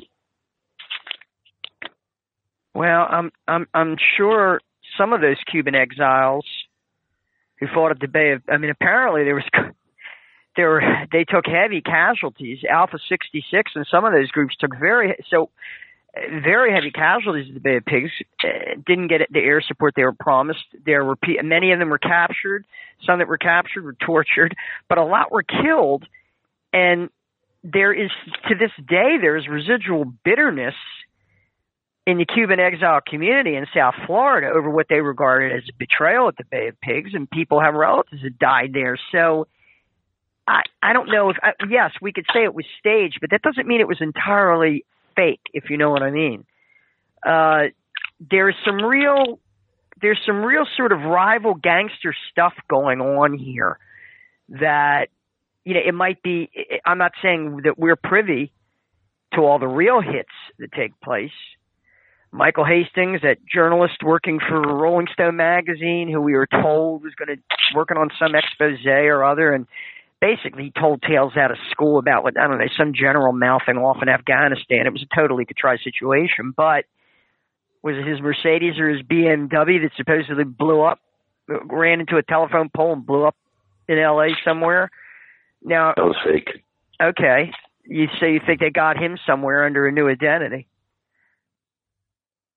Yeah, Chris already did a great analysis of that a couple of years ago.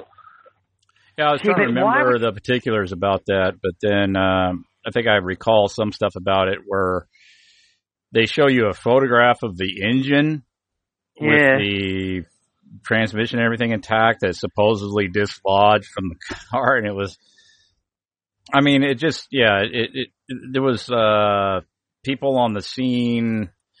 So look, I got to tell you guys. I think in that case, there was a guy that was interviewed on the scene that was identified as a Hollywood producer. Right. And the guy standing next to him was holding a goat, like a pet goat. Yeah. You don't have to convince me. Let's say it was all fake. And they basically gave him a nose job or, I don't know, a facelift, and he's now living under another identity. Or maybe, who knows, maybe just moved to another country and he's even using the same name. Who knows? Like some of the alleged pilots of 9/11. You know, I mean, they're still alive with the same names. It's crazy. But let's say that that's true. That's not what I'm getting at here. Say, there is I'll tell you how I'm looking at this. I, among other people, I know very well a Marine. He was in Gulf War I and Gulf War II. Marine sergeant, and as a reservist, and he's a businessman primarily now. He's out of the Marines, but he's a Marine type. You understand? Very conservative, sort of somewhere between a Republican and libertarian. Thinks of himself as a libertarian, but he's really very Catholic conservative. 15 years I've known this guy, and when the Hastings story broke, when that narrative broke, and this is a guy who he would never. When I said 9/11 was an inside job, he said, "Oh, you got to be kidding! I can't believe you think that." He acts like he's really convinced that 19 guys knocked down his buildings. I can't believe I haven't spoken to him in a while about that. I don't know what he thinks now. But this is someone who was just completely bought into the mainstream narrative. But when that Michael Hastings story broke, the first thing he said to me he showed up. I know this guy because we martial arts trained together. He showed up. The first thing he says to me, he says, "No one's going to convince me that was any accident." Somebody was definitely sending a message for that. They blew that guy away, and someone was sending a message for that, and no one will ever convince me differently. Now, this guy's Italian by origin, and he's a big fan of the Godfather films, and so he could think along those lines. But I thought to myself, wow, this is somebody who would ordinarily dismiss me as a totally paranoid conspiracy theorist. And he mainly buys into the mainstream narrative, but he understands the gangster nature of things, and he can relate to the message that's delivered. Now, what am I saying here? If I said to him, Dave, that's fake. For all you know, Michael Hastings has assumed a new identity, and he's living on an island resort somewhere, and Club Med, or who knows. And he'd say, no, but it's the message. It's the message. The message is, hey, if you mess with us, in you so-called journalists, anybody who's working in that industry, if you mess with the wrong story, the wrong people, this could happen to you. I mean, is your friend's name Frank Carlucci? No, this is some other level. I'm kidding. No, but I mean, they do. I don't know. The implication. It's almost reached a point now where. Do we need to, when they ran down the JFK scenario, I'll call it that now, because we now have a constituency out here, probably me included, that is wondering, how much of that really was a hit and how much of that was just simply made to look like a hit in public. There's a message delivered there. You know, just like with 9/11, you are threatening people, and you're using the media to do it. This government, you could say, well, once people just shake it off and realize it's nothing but a fiction, well, somebody's got to run the infrastructure. These guys, if they need to make the sense of fear real enough, they'll deliberately engineer infrastructure failures, catastrophic failures, or they'll have chaos. They will create the chaos they need to justify whatever, they'll fence in an area, and who knows what they'll do. Cut off garbage collection until we have cholera, who knows what they'll do. But just because so many of these are staged, let us not underestimate the real message of fear and intimidation and terrorism that is being communicated by the canonical narrative of these events, whether they are staged, whether they're completely fictional, or whether they are authentic murders. I agree with you, but I don't agree with you, and I'll tell you why. I think it's important to point out the fake nature of things, or at least the speculative possibility of that, because that is one thing that is, it becomes so obvious if you're doing real analysis and using real objectivity when looking at something. And it's the one thing that completely and totally gets ignored for the most part. And so it's whereas you're in one type of world of analysis, I understand what you mean. Like, it doesn't matter whether it's fake or it doesn't matter whether it's real. It's what's being communicated. I understand that, but it is important to make sure that if something is fake and you notice something about it that is fake, that it needs to be pointed out, because that creates a whole different nature of how you look at it. And then it's something that is not pointed out. The reason I stress that point is because I used to live in the world of listening to Alex Jones or, Patriot Radio in general. And it never got pointed out that stuff was fake. Ever. Everything was real. The only thing that Alex Jones ever pointed out that he's done a complete and total 180 on was that Al-Qaeda was fake and Muslim terror was fake. Now, according to him, Muslim terror is real and Al-Qaeda and ISIS are real. But the nature of everything was real. There was real, you got to be scared of the government. You got to be scared that the government's going to blow stuff up, and that you might be at a train station or wherever, and you're going to be there, and there's going to be some sort of event, and you got to be alert, and you got to buy iodine pills to make sure you're prepared. So once you apply the analysis of things being fake, then you realize you don't have to worry about those things anymore, because you're like, oh, wait a minute, that's a controlled event, that's a staged event. It's staged in the manner of, well, it's not even really happening for real, so I don't have to worry about being somewhere and having some sort of event happen to me. And I think a lot of people who listen to these calls have gained great comfort out of that, knowing that they don't have to exist in that world where they always have to be scared.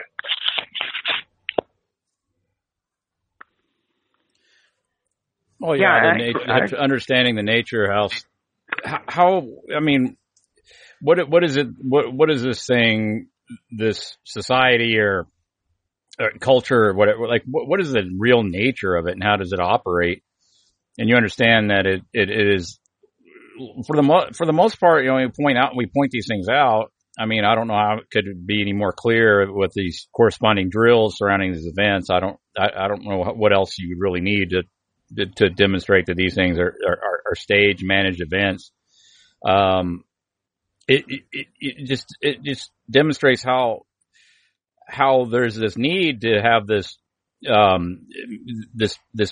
stage managed narrative always play the same tune all the time to communicate this idea into you of this need for this all-powerful authority that's going to be there to protect us, that's going to be there to look after us, and that we need to defer to it at all times, and we need to give them more leadway and more. And that's always, it's this incessant tune that always gets played in these things. And that's always something that I think is a common thread throughout any of these events. And then, once you become aware that these are stage managed hoaxes for probably the overwhelming majority of, and not all of these major events are purely hoax staged and stage managed, and there to communicate these concepts and to not only that, but to prop up your existing preconceptions about things with your ideas toward this imaginary fiction called government. And if once you become aware of it, like John's saying, it takes a load off. I'll put it that way. It takes a load off your mind to understand that you have somebody or a group of individuals out there, whatever you want to call them, the powers that be or whatever. Doesn't matter what you call them, but how they truly operate.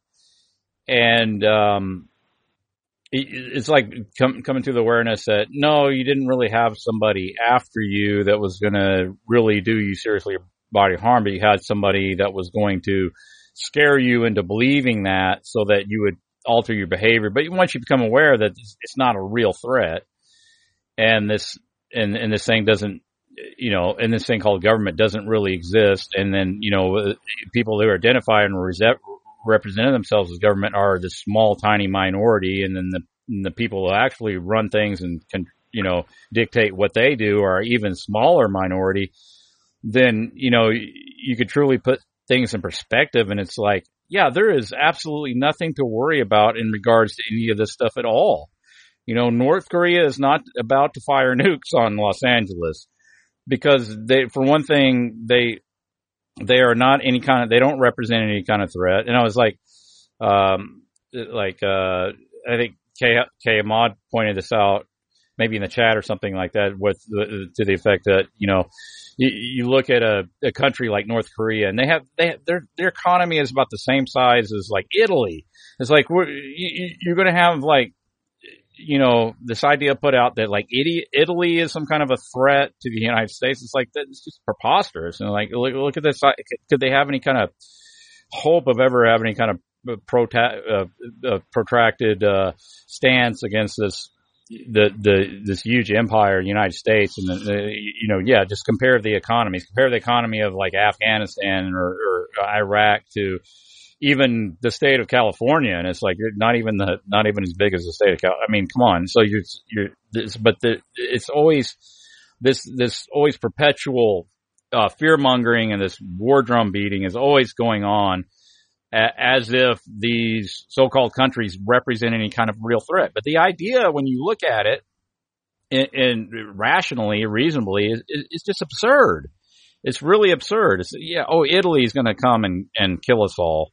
Or, like any of these countries, even Russia. I mean, what is their economy in comparison to United States? It's not even, no comparison. I mean, come on. So, like, they represent some kind of threat. Now, China, on the other hand, maybe represent a threat. See, we're not told to be afraid of China, so we're not afraid of China. But, and I don't think they're a real threat. I don't think they represent a threat. But why does North Korea represent a threat? Because we're told to be afraid of them, and like we're told that they're run by some maniacal dictator that's going to nuke us at any time. And it's like, well, I'm 100% convinced that that's not going to happen, for the fact that nukes don't exist, because they, all the footage was, created in a Hollywood style studio. But that's just me, I don't try to convince anybody of that they're fake, because it's like trying to prove a negative, and it's impossible to do. But you can look at certain truths that are facts, that are undeniable facts. that is created all that footage is created in a Hollywood style studio, and that's a fact, and that's an admitted fact. How about this one? How about that Kim Jong-un was he went to school at a Swiss boarding school with like Rothschilds? Yeah. Kids. Well, Dennis Rodman took a whole crew of NBA guys over there, spent about a month playing basketball over there. Yeah, and that's like a superficial thing too. I'm not downplaying that. What I'm saying is that entertainment. It's all entertainment. We're supposed to be afraid of this guy, but yet he went to the boarding school with like bankers' kids, right? Well, he may not be running the show. He may be a figurehead himself. We don't. Well, of course he is. I'm just saying, like I'm supposed to be afraid of him, but the elite aren't afraid of letting him go to school with their kids. Well, let's be careful how we tread here, because when you say, well, we're supposed to be afraid, well, then the big bad alleged USA is not supposed to be afraid of North Korea. But if you talk to people whose origins are in South Korea, and believe me, there's quite a few here in my neck of the woods. I mean, we have a lot of Korean Americans here, and they take the DPRK pretty seriously, a lot of them. In terms of its as a potential military threat to the South, where they come from. So, how do you argue with it? I mean, when you're saying, well, are they just being manipulated? Are they being psychologically manipulated? Now, and I wanted to back up to something that was said earlier, because which is to say, how much of this society, the spectacle, is pure spectacle, and how much of it has real conflict underlying it, or where the spectacle's being piggybacked onto real conflict rather than, say, simulated drills or exercises. I see things being played out most dynamically, as I said before, in the intergenerational arena, where a younger generation is going to be so rejecting the elder generation's culture with such disgust and such revulsion that it's going to lead to some very dramatic conflict. That's what I anticipate. I think that's the arena where it's going to be played out. I'm wondering. I'm wondering if John has spoken or written. Are you familiar with a film from the '60s? It was pivotal to my experience, called Wild in the Streets. It was a satirical, futuristic. Yes. Okay. You want to address that a little bit? The Circle Jerks got their song "Wild in the Streets" from. Well, the band in the film was Max Frost and the Stormtroopers, and Max Frost is the protagonist. He becomes a culture hero. The film is a satire, of course. And Shelley Winters is in it. I think it plays his mother. Yes.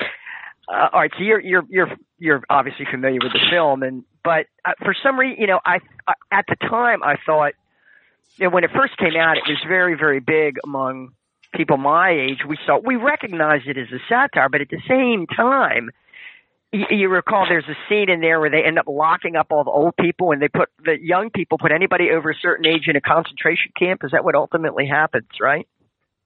Yes. Yeah, I never thought of it as satire. Ah. Well, I meant to post this article it is a comedy. I know that it's not a comedy, I know that it's a comedy.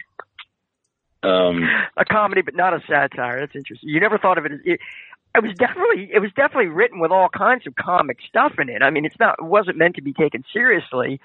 At the same time, there was sort of an implied threat. There was a message embedded in the film that did imply a threat to anyone who was over 30, I think, right? Was it don't trust anyone over 30 or something? No,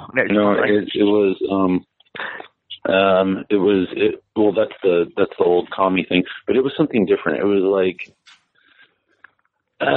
like if you're 30, you're through, or something like that. Right. And they were giving him LSD when they sent him to these camps, these rehabilitation camps, to give him LSD, right? Yeah. Right. Mm-hmm. But as I say, the movie was, if you watch it, you'll say, well, clearly this was intended to be a satirical comedy. I mean, no one was supposed to be taking it seriously. But it did become something of a cult classic amongst my generation, certainly. And what's prescient. The song, Chris and I actually used the song from Wild in the Streets on the end of one of our calls. It's a song by Max Frost. Max Frost and the Stormtroopers. Yeah. Yeah, it's called "The Shape of Things to Come." Nothing can change the shape of things to come. Yeah. Yeah. Yeah, I could probably recite the lyrics to it. Yeah. Yeah, so I understand what you're saying, that, there was another film along those same lines, and see, these satires, they just happened to come out at the right time, of course. There was another one, and Jay Dyer brought this up, it was something that I'd thought about myself on one of our calls, and that was the movie Heathers was a satire, but this is a movie that has to do with school shootings. And it came out in the 80s, right before this, school shooting thing started popping up. And that was the whole premise of the film, is it was supposed to be a satire about, cliques and popularity at school. And it's a very dark satire about, this girl and this guy who love each other, teenage romance. And then they decide, well, everybody who gives us trouble at school, we should just shoot them. And so do stuff. And then, even at the end of the movie, the guy straps a bunch of dynamite to himself and blows himself up in the school. So there's all of this stuff in this dark satire, which is supposed to be satire, but yet it conveys messages through it, just like Wild on the Streets did at that same time. That have very predictive programming type elements with it embedded in them.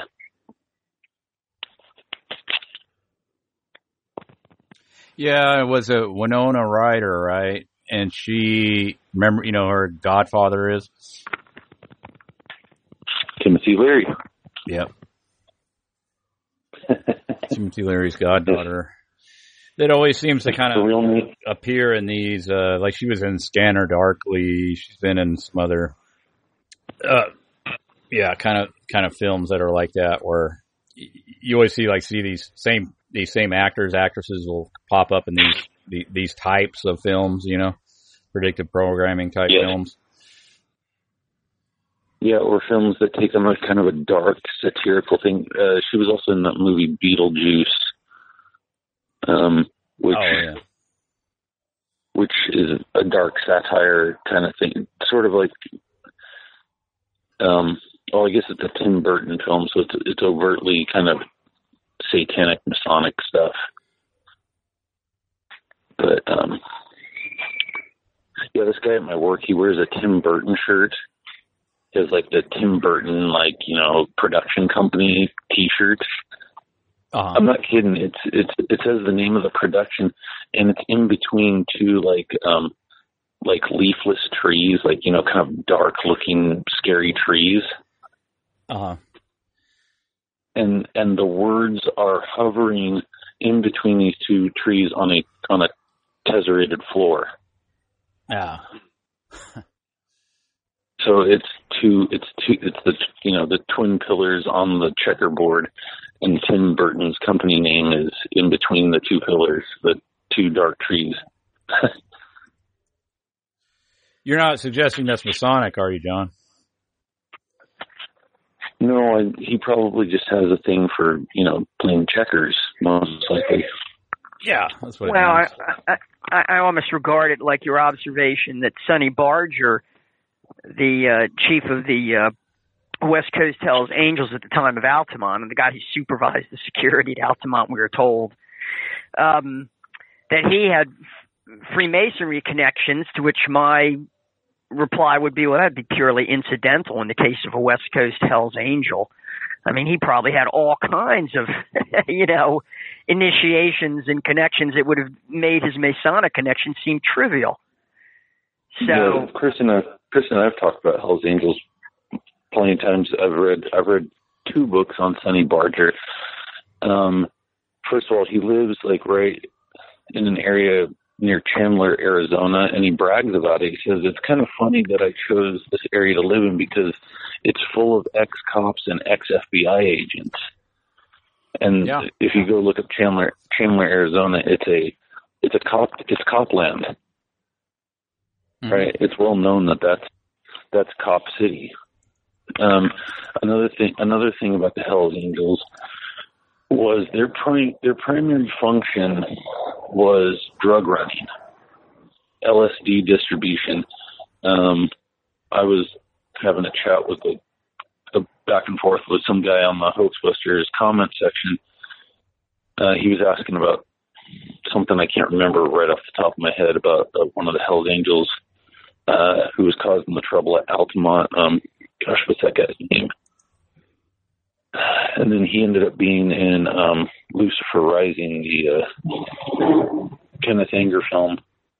And I just pointed out to him, I said, look, Terry the Tramp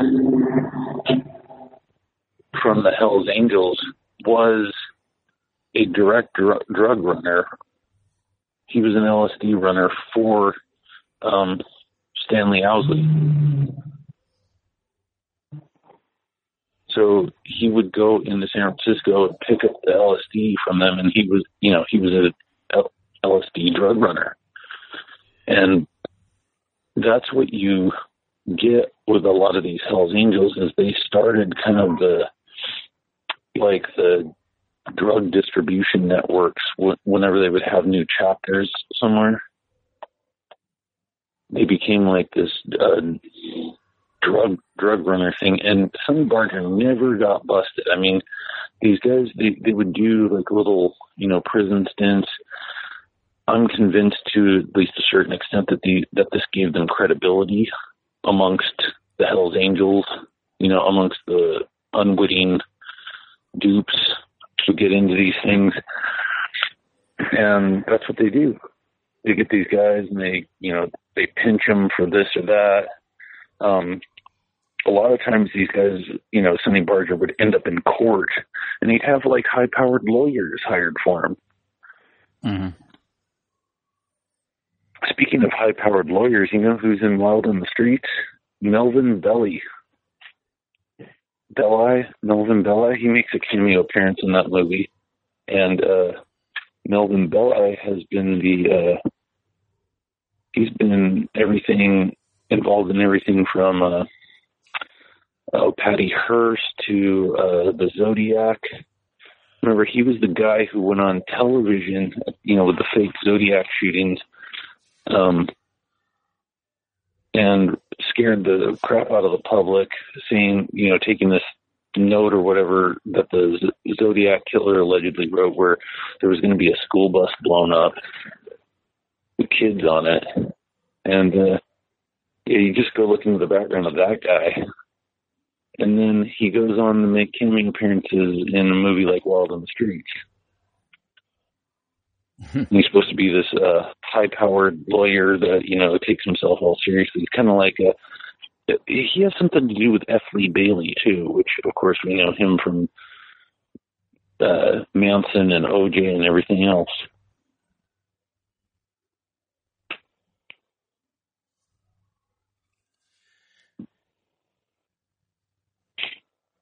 As I bring up earlier that, biker gang, like a Hell's Angel, they're certainly going to be completely infiltrated by undercover cops, FBI, everything, you name it, DEA, whatever.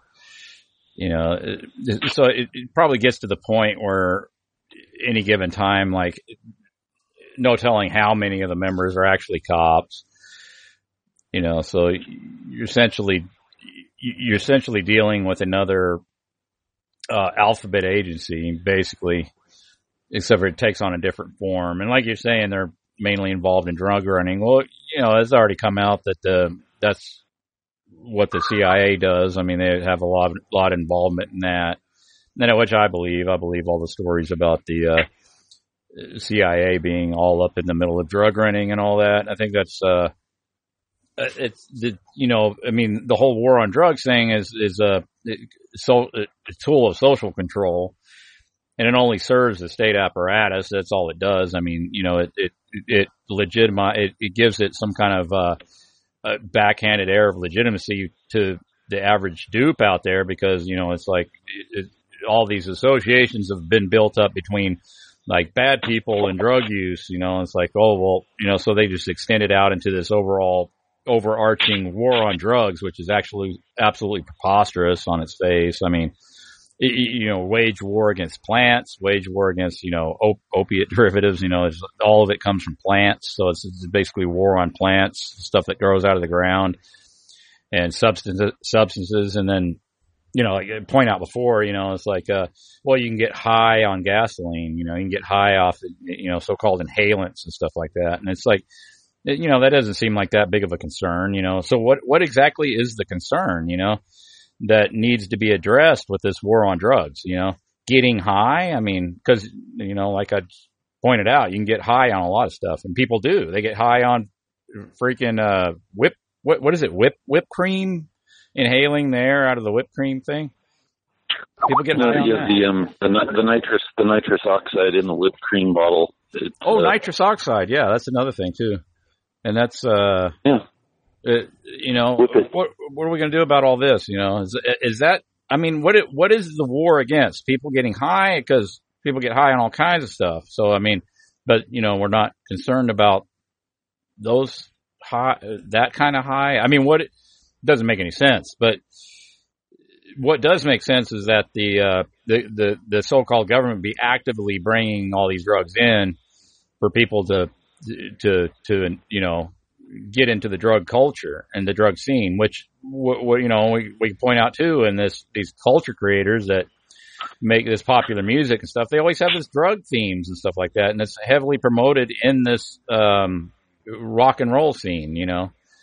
Like talk about like the Ed Sullivan Show. You have like the what was it? Jim Morrison, when he showed up on there one night, he's all high on drugs and everything. It was all look how great this is. I'm high, and like it's like the Beatles advocated drugs, the Rolling Stones advocated drug use. Well, the Ed Sullivan thing. Drugs in. Yeah, the Ed Sullivan thing was a contrived thing, obviously, because what it was is they told the Doors, "Oh, you're not allowed to say girl." We couldn't get much higher. Oh, yeah. And then he said it. Then he says it live on air, but they couldn't stop it, Chris. No, they can. Yeah, right. Yeah, they can't. They don't have a 7-second delay or nothing. Yeah, they weren't able to catch that. It's going out live, national television. And, they just couldn't stop him from saying, girl, we couldn't get much higher. Of course, the Doors were banned from Ed Sullivan from that, but that only helped their bad boy image. Right? Right. You know what? Is Lynn still on there? Lynn, are you on? I guess not. No. Well, yeah. Why wouldn't the government be involved? The so-called government be involved in bringing in the drugs? So obviously the culture creators are promoting the sex, drug, and rock and roll that went along with this cultural push with the rock music and all that. Now, what if the alphabet agencies out there that were set up to prevent, what if they were successful? That would have been bad, wouldn't it? Yeah, man, tune in. Timothy Leary's like, tune in, drop out, tune in, and then you got all this promotion of drug culture, but nobody can get any drugs because the good guys in the agencies got a handle on it and really, put a crimper on the supply. That would have been a bad. That wouldn't have been successful, would it? It's like, yeah, everybody do drugs, but you can't find any drugs. There ain't no drugs. So, yeah, what would it? Yeah, what would that's a great happen point. I just kind of realized that. It's like, well, we pointed out all the time too how this stuff goes hand in hand. It's coordination that's visible. Well, then becomes obvious. You just have to ask yourself too. Like, think of everything that you've watched, that you've listened to, since the 60s, whether it's rap or whether it's rock or whatever it is, and what does it promote in the mainstream for the most part? Is it promoting drug use? Yes, it is. Is it promoting, it's promoting all of the things that allegedly the powers that be are, trying to help get you away from. That's what all of these alphabet soup things are all set up in the name of. It's like, oh, we got the, but see, they can't stop the entertainment industry they can't stop the entertainment industry from promoting drugs in movies, right? Yeah, or if like you wanted to say, well, it's free speech, you can say what you want, can't put it because you got your First Amendment right. Well, that doesn't mean you couldn't have something set up as a vocal opposition to all that to come out and be ridicule that idea or to point out the the downsides to indulging in this type of crap. Chris, let's get real though. Let's get real about it here. If the government wanted to shut you up about or shut up movies or songs about drugs, they would do it if they wanted to. They'd get rid of it. Yeah, and you probably point out examples of other things that were shut down. I mean, now, no, John, they can't shut it down because don't we have all kinds of popular films and movies talking about how the Holocaust was a hoax and fake?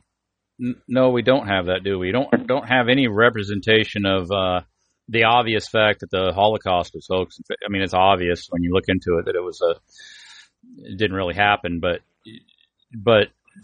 free speech dictates that we hear about it, right? That it gets out there into the mainstream of culture, doesn't it? Or no, I'm just being totally facetious, ain't I? Have you ever seen? I mean, how many movies? And anybody listening to this, don't get me wrong. I'm not a white nationalist, and I'm not a Nazi sympathizer. I believe Nazis were just as controlled as communists or anybody else. That Hitler was a puppet. I don't think he was a good guy. But seriously, I mean, how many Nazi films are there out there? Millions of Nazi films where Nazis are the bad guys, right? The ultimate evil, right? They even have Nazi zombie video games and everything. Dude, like, I'm back when I used to watch movies, going on 4 or 5 years ago, haven't watched a movie. I'm not kidding. They would have released like 5 Nazi films a year where Nazis are just like the worst people ever. Oh, yeah. Oh, yeah. And I used to joke around about it. I used to be like, dude, this is, another Nazi film. It's like, it's pretty funny. But going back to that, like, I remember somebody made this video a while back. There's all this hatred for guns, right? Like, everybody hates guns. Guns are bad. Guns are scary. You got to be scared of guns. You don't have to be scared of people with the gun. You have to be scared of the gun itself, the inanimate object. That's what you have to be afraid of. Mm-hmm. But yet, Hollywood and all of the people who come out in Hollywood who are anti-gun, these anti-gun Hollywood people, they have no problem promoting gun violence in their movies, right? And so I remember somebody made this video a while back. It's pretty funny. And it was all these people who came in as anti-gun, and they every time they had an anti-gun statement, that they would show clips of them in their movies using guns. Right. Yeah. Oh, yeah. That was good. That was a good one. Like they would show them. They had that. It was like. It was right after Sandy slogan, Hook. Not one more, or something like that, right? So they would say the slogan, that's right. the catchphrase, and then it would switch to them shooting a shotgun or something, blowing somebody's head off. It was like, that's classic. That's a classic anti-propaganda there. That's a good one. But right, and but they can't have any control over that, John, because that's free speech, right? And again, I'm being facetious. No, it's just ridiculous. It's just ridiculous. I don't know. It's like, right, yeah, like, so the point is, like, all the overt promotion of drug use and celebrating it and glamorizing it, and there's nothing that Hollywood or anybody else could have done to suppress that because it's free speech, right? Right. It's free speech. That's right. Yeah, it's free speech when it suits the agenda, and then somehow when you go to an arena where it's something that is verboten, which you shouldn't have verboten topics and something that's dealing with free speech, all of a sudden it's not that important. It kind of vacillates back and forth between, it's the ultimate important thing that we have free speech. The First Amendment is sacrosanct, but then on the other hand, it's not. Just back to what I always point out with that thing called the Constitution. It's like so flexible. It's just so extremely flexible, even in the minds of the people who defer to it. Like it's so flexible. It's like and then they can have these platitudes that you can throw out there, like, you can't have Holocaust denial because you can't yell fire in a crowded theater. It's like, what the fuck does that have to do with yelling fire in a crowded theater? It's something you could throw out there to negate this idea that the First Amendment is sacrosanct. Right, and another thing like Rochelle was bringing up earlier, I just caught the tail end of it when I was coming in there. You see the up and coming youth, what they're really being taught, and what people engage in, have engaged in for a long time. I'm guessing for millennia, I guess, is contradictory belief, but it's going to be on a mass scale. I mean, I heard this clip on No Agenda where it was this, I can't remember. It was some woman saying she's, not going to stand for the flag when the national anthem's played at some sporting event now, because of the quarterback or whatever. And she was basically saying that in so many words that she was standing up for, for her free speech. But at the same time, she was basically saying that, people shouldn't be able to say hateful things. Right? So she was standing up for free speech, but because people shouldn't be able to say hateful things. And so, I know this is an old thing that's a long time coming, but yeah, that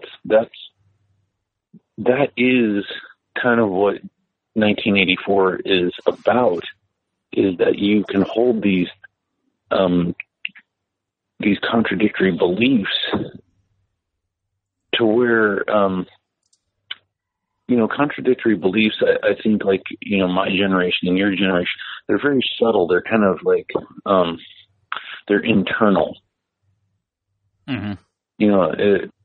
But now you're going to see contradictory beliefs kind of come more out in the open, to where people are going to be, like it's going to be promoted to speak your mind, and it's going to be something as contradictory as that, where it's like, it's all about free speech, but don't say hateful things. I mean, that's a great thing right there. It's just it's so hilarious. You know, oh, you're not. And that's a great point with all this stuff that's coming out with the cultural Marxism and the university system and all that, where you can have free speech, you can say whatever you want, it's a free country, but it's the old you can always fall back on that though. Like I threw that out there as kind of a joke, but it's like actually people use that, like, oh, you can't yell fire in a crowded theater, so you can't say mean things. You can't say mean things because that's tantamount to yelling fire in a crowded theater. You know, so if you want to negate the importance of the so-called First Amendment, that's all you got to do. You got to somehow loosely tie it to that vague concept, like of yelling fire in a crowded theater. Like it's meaningless. It's totally meaningless. But it's instructive of how absolutely flexible the whole notion of this thing called the Bill of Rights is. You know, it's completely it's as malleable as silly putty. And I don't think that's even the primary target. I think like what this does is it makes people more malleable in general. It's not necessarily like that the race, the race thing of the hate speech or any of that type of stuff is necessarily directed towards, combating racism or, getting rid of white people or, it has nothing to do with like, oh, we're going to get rid of the white race or something like that. What it does is it just makes people more easily manageable, more easily downloaded with the new upgrades, with the new way of thinking. And it's one more step in that move towards, like you've referenced so many times, Brzezinski talking about where, people are not going to get their information from themselves. They're not going to retain information they're not going to retain information, period, but they're not going to get information for themselves. They're going to, get it. I'll give you an example. I was in somewhere this morning and I noticed a gentleman, reading headlines on the newspaper and walking out. Uh-huh. Right? He didn't even pick the newspaper up. He just scanned the headlines, and then he walked away. He felt good. That was enough. He didn't even pick the newspaper up and touch the newspaper. He just scanned it, looked at it for a second, kind of shook his head okay, yeah, I feel good now. I feel informed. Here's something to do, like anybody listening to this can check this out. And this will confirm. I brought this up before with newspapers especially, and I'm sure with any article on the internet or anything like that. Look at what the information is in the first 4 paragraphs, because I think it's like a lot of things in our media saturated, information saturated conditions we have here, is that people will like scan things and they only probably typically read like the first 4 paragraphs of any kind of article or anything, and then pay attention to what is in at the summation or at the end of the article. You'll always get something in the end of the article that will completely change your idea of what what is being communicated. It's almost like there is like a 2-part components to any article that's out there, where knowing full well that most people aren't going to read on into the rest of the article, and your initial impression is what you're going to walk away with.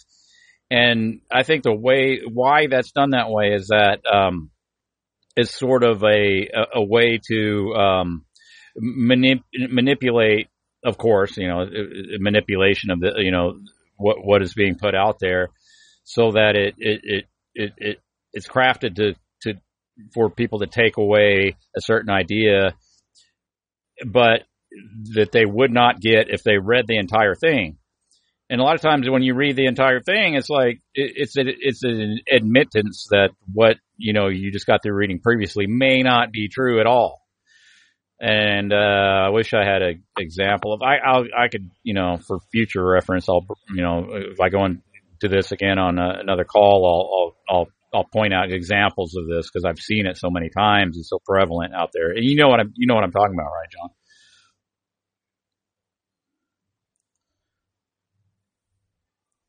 I don't know if we lost John or not. I don't hear anything on the other end. But yeah, I think, most people have picked up on it. A lot of people listening to these calls have picked up on that how, articles and stuff are written. And you don't generally get the full picture until you read the complete article. And most people don't. And most people just skim head. I mean, not most. I don't know how many people do, but I'll be willing to bet it's a high percentage that either just skim the headlines or they read the first couple of paragraphs. Who's got time to read an entire newspaper? Most people don't. You'll notice that if you look for it. Just what I'm talking about, where all the kind of meat is down into the end of the story, and then like the mea culpa or whatever, or it's like, well, no, what they'll do is it'll say, article headline will say, Chris Kendall commits robbery at local convenience store, and then it'll say, local Lawton man Chris Kendall, who host of the Hoaxbusters call radio broadcast, may have potentially committed a robbery. Somebody said that they saw a man who kind of looked like Chris, and he matched the description of Chris, but they didn't actually see or verify that it was Chris, but he kind of looked like him, and so authorities are looking into it. But the headline will say, the headline says, Chris Kendall commits robbery at local convenience store, right? Yeah, so or brought in. I think here's a way to let me tweak it a little bit. Like it'll say something to the fact that something that suggested that I was brought into custody for local robbery, and then the inference is there is I was arrested and brought up on charges of being involved in a robbery. But you don't get that until you're at the end of the story where it says, I wasn't even arrested. I was just brought in for questioning because my neighbor knew a guy and I saw the guy in the alley right before the robbery, and that's what I was brought in for questioning about, and it has nothing to do with me even being accused of it. But then the headline will give the impression that, like, I was the one that did the robbery. Now, that might be an extreme example, but something along that lines, yeah. Yeah, and they do that all the time with things like, political things people say, like where they misquote them. And see, I'm of the persuasion that, like, they do that on purpose for people, like, if they, let's say, like, the mainstream media, because they hate Donald Trump, quote-unquote hate. They hate Donald Trump, so they misquote Donald Trump and make him look bad, right? I believe that's done on purpose to make people mad who are reading the article who like Donald Trump, right? It's like Sonny Barger going to jail. It's like gives him street cred. All the exactly. The cops hate him, so it must be good. But see, you have to understand something too, which Chris, the stories that I've told you about my my brush with, doing deliveries to media centers, right? So I'll never engage in anything with mainstream media ever, is because they cannot tell the truth. Like, it's not foundationally built on truth. And have you ever brought up that where you told me about that one doctor show? I didn't know if you wanted to bring that up or not, or have you brought that up before? No, we can talk about it another time, but yeah, okay. Yeah, we'll talk about it another time in the future. But something like that. It's just they cannot tell the truth. They cannot help themselves. And before we go, let me read this quote about truth. Okay. This is from the brothers Karamazov by Dostoevsky.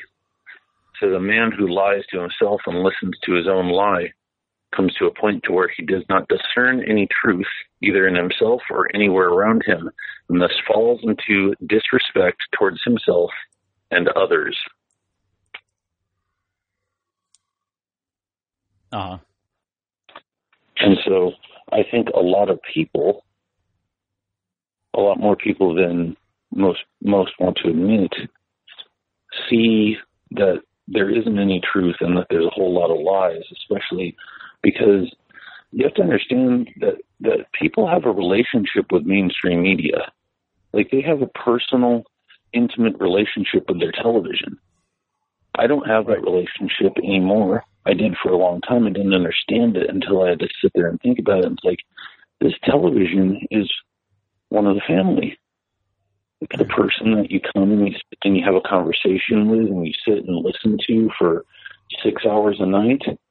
And most people don't even interact with human beings as much as they interact with their TV. And so when people start to realize that there's so many untruths and lies coming out of that, they start to feel uncomfortable and they start to question what, the family member is talking about.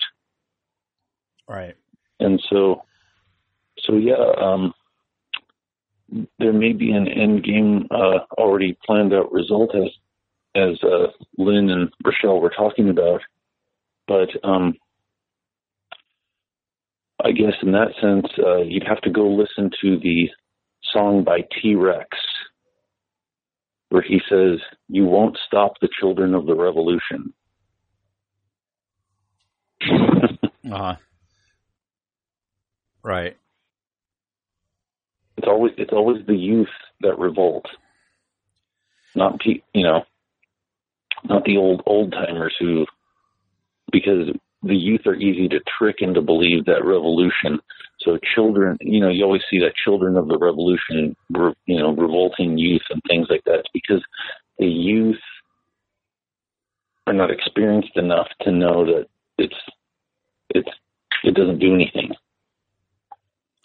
And what gets me with the youth, it's now you can't broad brush paint the youth in any one particular kind of mindset, specifically either are these or categorize them across the board as being stupid or anything like that. Because, you talk about you just different people, and some people are very intelligent and some people are, even in their youth are pretty wise, But then absolutely, there's this thing too. It's like, aren't you smart enough to know that you're inexperienced? Like, I asked myself that question when I was younger. It's like, I'm smart enough. I think I was smart enough to know that I was inexperienced. And it's not that absolutely. I listened to the elders, when I probably should have, but I was aware. I guess it comes down to maybe self-awareness too. I mean, some people just don't have it. You know what that is? That comes from being a guitar player. Because you're not going to start quoting John Bon Jovi, are you? No, what I'm saying is you think you're pretty good at guitar, and then you see a video of Wes Montgomery. Oh yeah, and you realize that you don't know jack squat. Yeah, first you become embarrassed, and then you're like, oh yeah, I don't know. Well, maybe there's something. Yeah, I mean, I think you're saying that kind of tongue in cheek, but I think there's something to that. Oh, I think there is something to it because it, if you pride yourself on something like that, you know, have a skill of some sort. It's not that you're in competition with somebody else. It's just somebody else comes along and you're amazed at their talent, whatever it may be, whether it be a talent playing an instrument or whether it be a talent, you know, like painting or, you know, even using a skill saw or something like that. You're just like, man, I seriously have a lot more to learn about this because this guy, you know, this guy knows his stuff. So, well, John, I've walked these streets, you know, with a loaded 6-string on my back, and I play for keeps because I might not make it back. You know, I've been everywhere. I can't remember the next line. Well, you know, I'm standing tall. I've seen a million faces. I've rocked them all, John. And yeah. No, I mean, yeah, it's. I always get the two songs mixed up: the Blaze of Glory song and the Cowboy song. He's like, he had that fascination with the whole cowboy thing, the glam rocker cowboy. Yeah, what was exactly what that was trying to address? I don't know, but no, yeah, there is from the Young Guns 2 soundtrack, by the way. The what? Oh yeah, I said Young Guns. By the way, from the Young Guns 2 soundtrack. But it is funny that there are a lot of musicians and artist types that are into the whole so-called conspiracy view of things. And is that because there's something that goes hand in hand with that mentality? Or is it because it gives you insight into the nature of so-called reality as an act, a bit of theater, because you kind of have intuitive insight into what would constitute art, what would constitute theater, what would constitute, you know, a manufactured reality as opposed to a real reality. You see what I'm saying? Yeah. Yeah, because it's hard to convey. Well, I mean, if you really desire to learn how to cultivate your art, whether it be, you know, painting or sculpting or playing an instrument, whatever it may be, poetry, you realize that there's something, I can't remember exactly what the quote is or who said it, but it's akin to that a thought becomes corrupted the second it's spoken. Mm-hmm.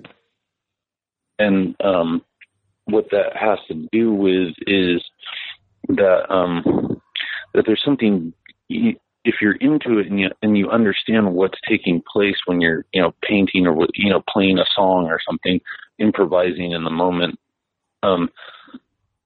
there's something deeper going on.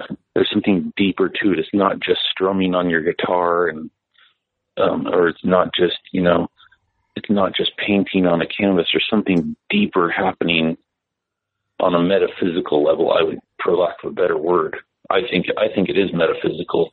And then once you've accessed that area of your brain to where you look at the world that way, then you start to see other things. Start to notice, like, okay, there's something else taking place that is unseen, right? People who are into art in general, music or whatever it may be, understand what I'm seeing here. There's something else taking place when you're creating something, when you're doing something creative, and it's indescribable. It's not something you can speak and, you know, and describe. It's just happening, and then you're able to. I think personally that you're able to recognize other things, or, you know, like this recognition, because you recognize what you just got described would be like the process of making art. And then as, someone who maybe like you and I both have written songs and, put it in music, put it into, a guitar, progression. And then, so you've been through that process. So, you kind of had insight into it, or, maybe you kind of, it's sort of a form of storytelling, you try to maybe incorporate that into it. And then, so, you're more familiar with it as an artist, or maybe like someone who's a creative writer or somebody like that can pick things out and things that are conveyed, presented to them. And then they're familiar with, the way that, stories and stuff are created. And then when you're presented with something that is like a story, a fiction, you recognize it as such, because there's certain telltale things that come across in fiction, even though you may not be able to really pinpoint it and draw it out and separate it and analyze it. You're aware of it. You can't quite put your finger on it, but it's somehow there, and it's plausibly deniable, I guess would be a word to put on it, because you can say, well, this overlap of fiction and reality sometimes overlap, and sometimes you have things that people will say that are instructed by fiction. And is that what you're looking at, or are you looking at something that was manufactured with the, insight into like looking at stuff that's fake and staged? And I'm not just talking about like, these hoax events or anything like that, but I'm talking about just, what is presented to you with this thing known as politics, or the political, well, I call it theater, but and most people don't call it that, but, you're looking at, I mean, that's another thing. And this might be something for another talk, because I have to go to bed here soon, but our culture is staged. No, it is. Like our culture is staged. The things that get dished out through mass communication, mass media, for the 99.9% of the time, that 1% is the little intricate thing that you might be into yourself, that when you're not watching your television or listening to your radio, you're actually, most people don't like anything. You know that, Chris? Like, they don't actually really enjoy anything, because they've been taught to enjoy what they've been told to enjoy. And so enjoyment and gratification, I think, used to be two different things. Now enjoyment and gratification are synonymous, because it's just you're gratifying, it's self-gratification through the enjoyment of something that, like you've been told to consume. And, so that's what a lot of people unfortunately come through, and they don't actually recognize,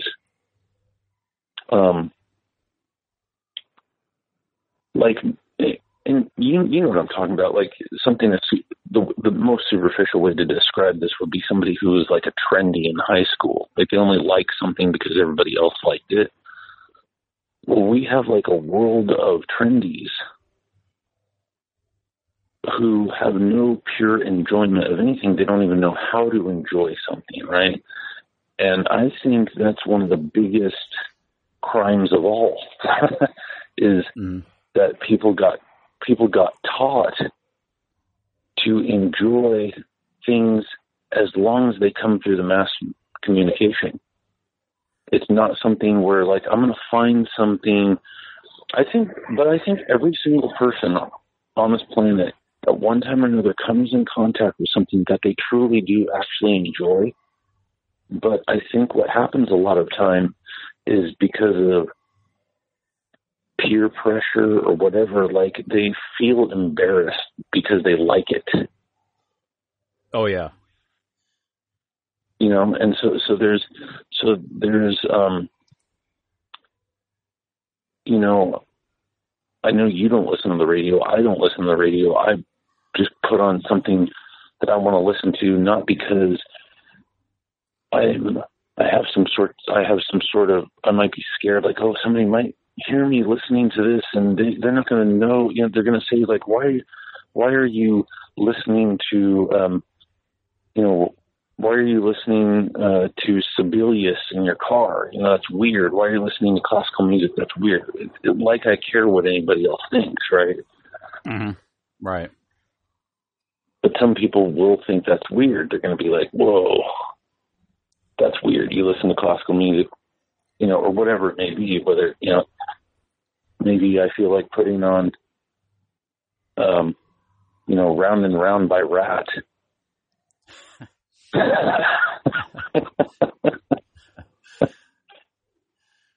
Or, yeah, the Young Guns 2 soundtrack or something. Or the Young Guns 2 soundtrack. Or, as I recently heard Jay reference, which I thought was hilarious, the Bruce Willis album, The Return of Bruno. Now, I would take pause on that. But I wouldn't be the one to judge, right? I mean, if that's your, I'm just gonna say this right here. Then I got to go to bed. If you want to know how discredited, if somebody thinks that they can get anything useful from a Rolling Stone magazine, okay, Rolling Stone had Bruce Willis on the cover for that album, okay, that completely and totally discredits that as a magazine just for that. Okay. I would agree. It wasn't with because that. I would have to agree with that. It wasn't because he was in Die Hard. They didn't have him on the cover because he was in Die Hard or he was a big movie star. They had him on the cover to promote his album, The Return of Bruno. Okay? Yeah. Rolling Stone is discredited. Not that this is any surprise, but just so you know, Rolling Stone does have intelligence connections too. Oh, sure. Surely they do. But, yes.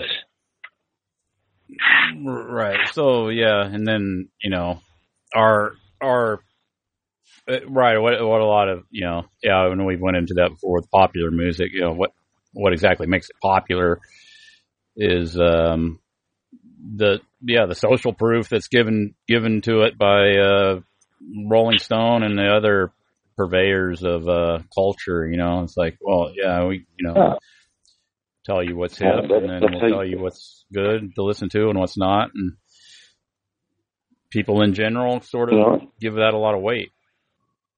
And I think what we've been talking about with the punk scene, you know, which we've been getting a lot of good response to, and thanks to everybody for all their feedback. Not only does it just, you know, expose what was going on in the punk scene, but it also exposes what was going on in art in general, and how you see down through that time. And as we keep going through this, you're going to see this degradation of the idea of art continuing, and the further paving the way for further homogenization. Yeah, it's kind of now become so formulaic where people chalk this up to be, oh, well, you're just old, so you don't understand the current scene, you know, with music where it all sounds the same. And I really don't think it's purely subjective on my part, when I could say that, you know, if you take a Katy Perry song and a Britney Spears song or a lot of this popular music, and you run them all on the same track, you know, you run them consecutively, where it's not going to sound like the same source. It's going to sound like the same. They're interchangeable. And I've said this before too, with like these popular acts out there. It's like you can. There's some of them that I was proposing this, like, you know, you could you can mix and match the tracks off these different albums that come out, and nobody would be the wiser because they sound so similar. Right. Well, and, I think too, and when we talked to Aaron Franz, he brought this up. He said, well, there is something about this music that is likable, like because people do like it, and there is something infectious about it. The one thing that I'll say is to take a kind of, I guess, for lack of a better word, if you could analyze that correctly through like a Frankfurt School type filter, which I do think that that's something that those guys talked about was correct, is what they do with that music is they mix and match emotional elements that are gratifying to the ear, but it's all done through very cheap means. It's all done very cheaply. It's not done from a truth, from a foundation of truth. It's done from a commodified foundation. It's not being done to create music or to create art. It's being done to create a commodity. So, right. So the emotional appeal that is applied to those music, I could listen to a Miley Cyrus song or something like that, and I could understand the infectious nature of the tune, of the melody, of something like that. But, and say like, okay, those particular chords in that particular linear sequence, I understand why this is working and why people like it, but this is a commodity that's being made to sell. It's not true art. It's not real art. Yeah, synthetic. It's mass-produced and formulaic. That's why, you can rightly say that it sounds the same because it is the same formula. It's not, there's not much derivation from one to the other. It's going to follow the same formula, which is the formula that is, I'm not saying that it's not a formula for no reason, but, it has the hooks, it has the appeal to it on one level, but yeah, it is a mass produced product. It's like a fast food hamburger or something. Yeah. And formulas are a little bit harder to distinguish because I think that there's certain formulas to melody. I mean, there's only 8 notes, so there's only so many things that you can do. Well, technically there's 7, but do, re, mi, fa, sol, la, ti, do and do being the beginning and the end. There's only so many things you can do with those formulaic, creating formulas that people are going to like. It's like if you listen to jazz has a formula to it, which people like. People like that formula, right? Uh-huh. And people recognize it as such. Classical music has a formula to it, but it's not the same formula as pop music. As a pop music formula, pop music is a formula in the sense that it's confined to a certain time space, and it has to be taken care of within that certain amount of time. So back in the 60s, it was 2 minutes and 30 seconds. That's how long a pop song had to be. I think today pop songs are a little bit longer, but not too much, because you don't want that attention span to grow. You got to keep that attention span down. And it's basically like remember when I showed you that Nicki Minaj song? Yeah. And then you said something akin to like they smashed everything you could possibly think of into one song. Mm-hmm. Right. And it was all of these references that already existed. It's like, it kind of sounds like a club. It sounds like a club song. There's a little bit of rap in there. There's a little bit of R&B. There's a little bit of pop. There's even kind of some rock guitar element. You know, like it had like every element of appeal going on in it, and you know, even in techno beats and all sorts of stuff. And it's like the epitome of postmodernist music, and it was all smashed into 3 minutes. Well, yeah, and then every other song is going to have those same elements, but kind of in a different arrangement. But there's going to be that common thread throughout all of it until it plays itself out, so to speak. I guess, Yep. Well, I played myself out. I got to go to bed at 10. And, all right, man. Thanks. I guess this would be one of those conversations that either people are going to like or they're not going to like. Yeah, well, that's usually the case, right? Yes. All right, dude. I'll talk to you tomorrow. All right. Have a good night, man. All right, you too. Bye. Bye.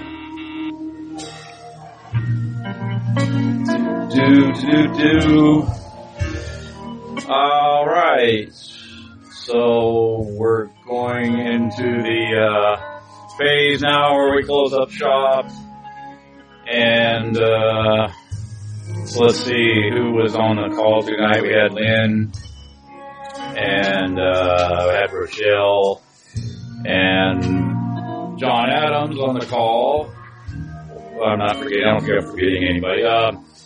Thanks all of y'all for coming onto the call. Thanks to everybody that's in the chat. Thanks for coming out, checking out the call tonight. Check out hoaxbusterscall.com for all things Hoaxbusters. We'll see what else. Yeah, that's about it. There's a couple of things that are on there I don't think I covered, and some stuff that'll be forthcoming, and we've got some couple of audios that'll be popping up this week on the afternoon commute format. Be sure look for those as they come into your podcasting player of choice. Yeah, so that was a good call. Enjoyed it, and so instead of me rambling on, I guess I'll just conclude there. And thanks again, everybody, for coming out. Kind of feel like I'm forgetting to say something, but whatever. I could pick it back up next time. But yeah, tune in Monday nights at 9 Eastern.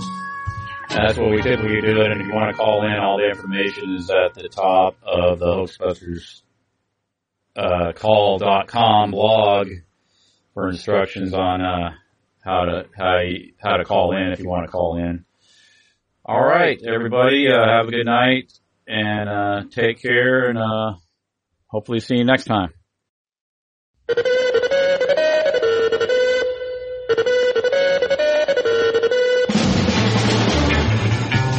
Thank you for listening to the Hoaxbusters Call. You can subscribe to the podcast at hoaxbusterscall.com.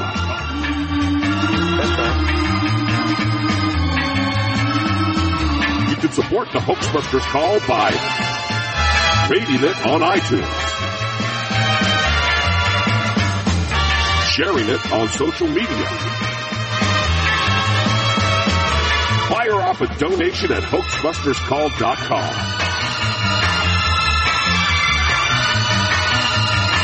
Conspicuous graffiti in public places.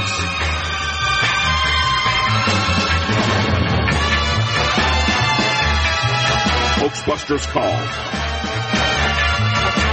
Conspiracy or just theory?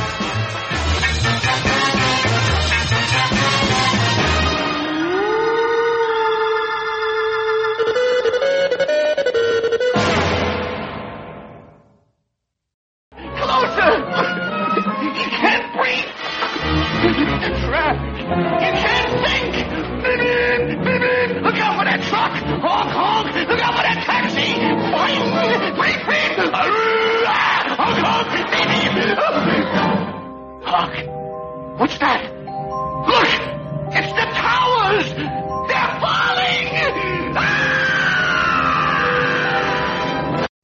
my fear is that the whole island will become so overly populated that it will tip over and capsize.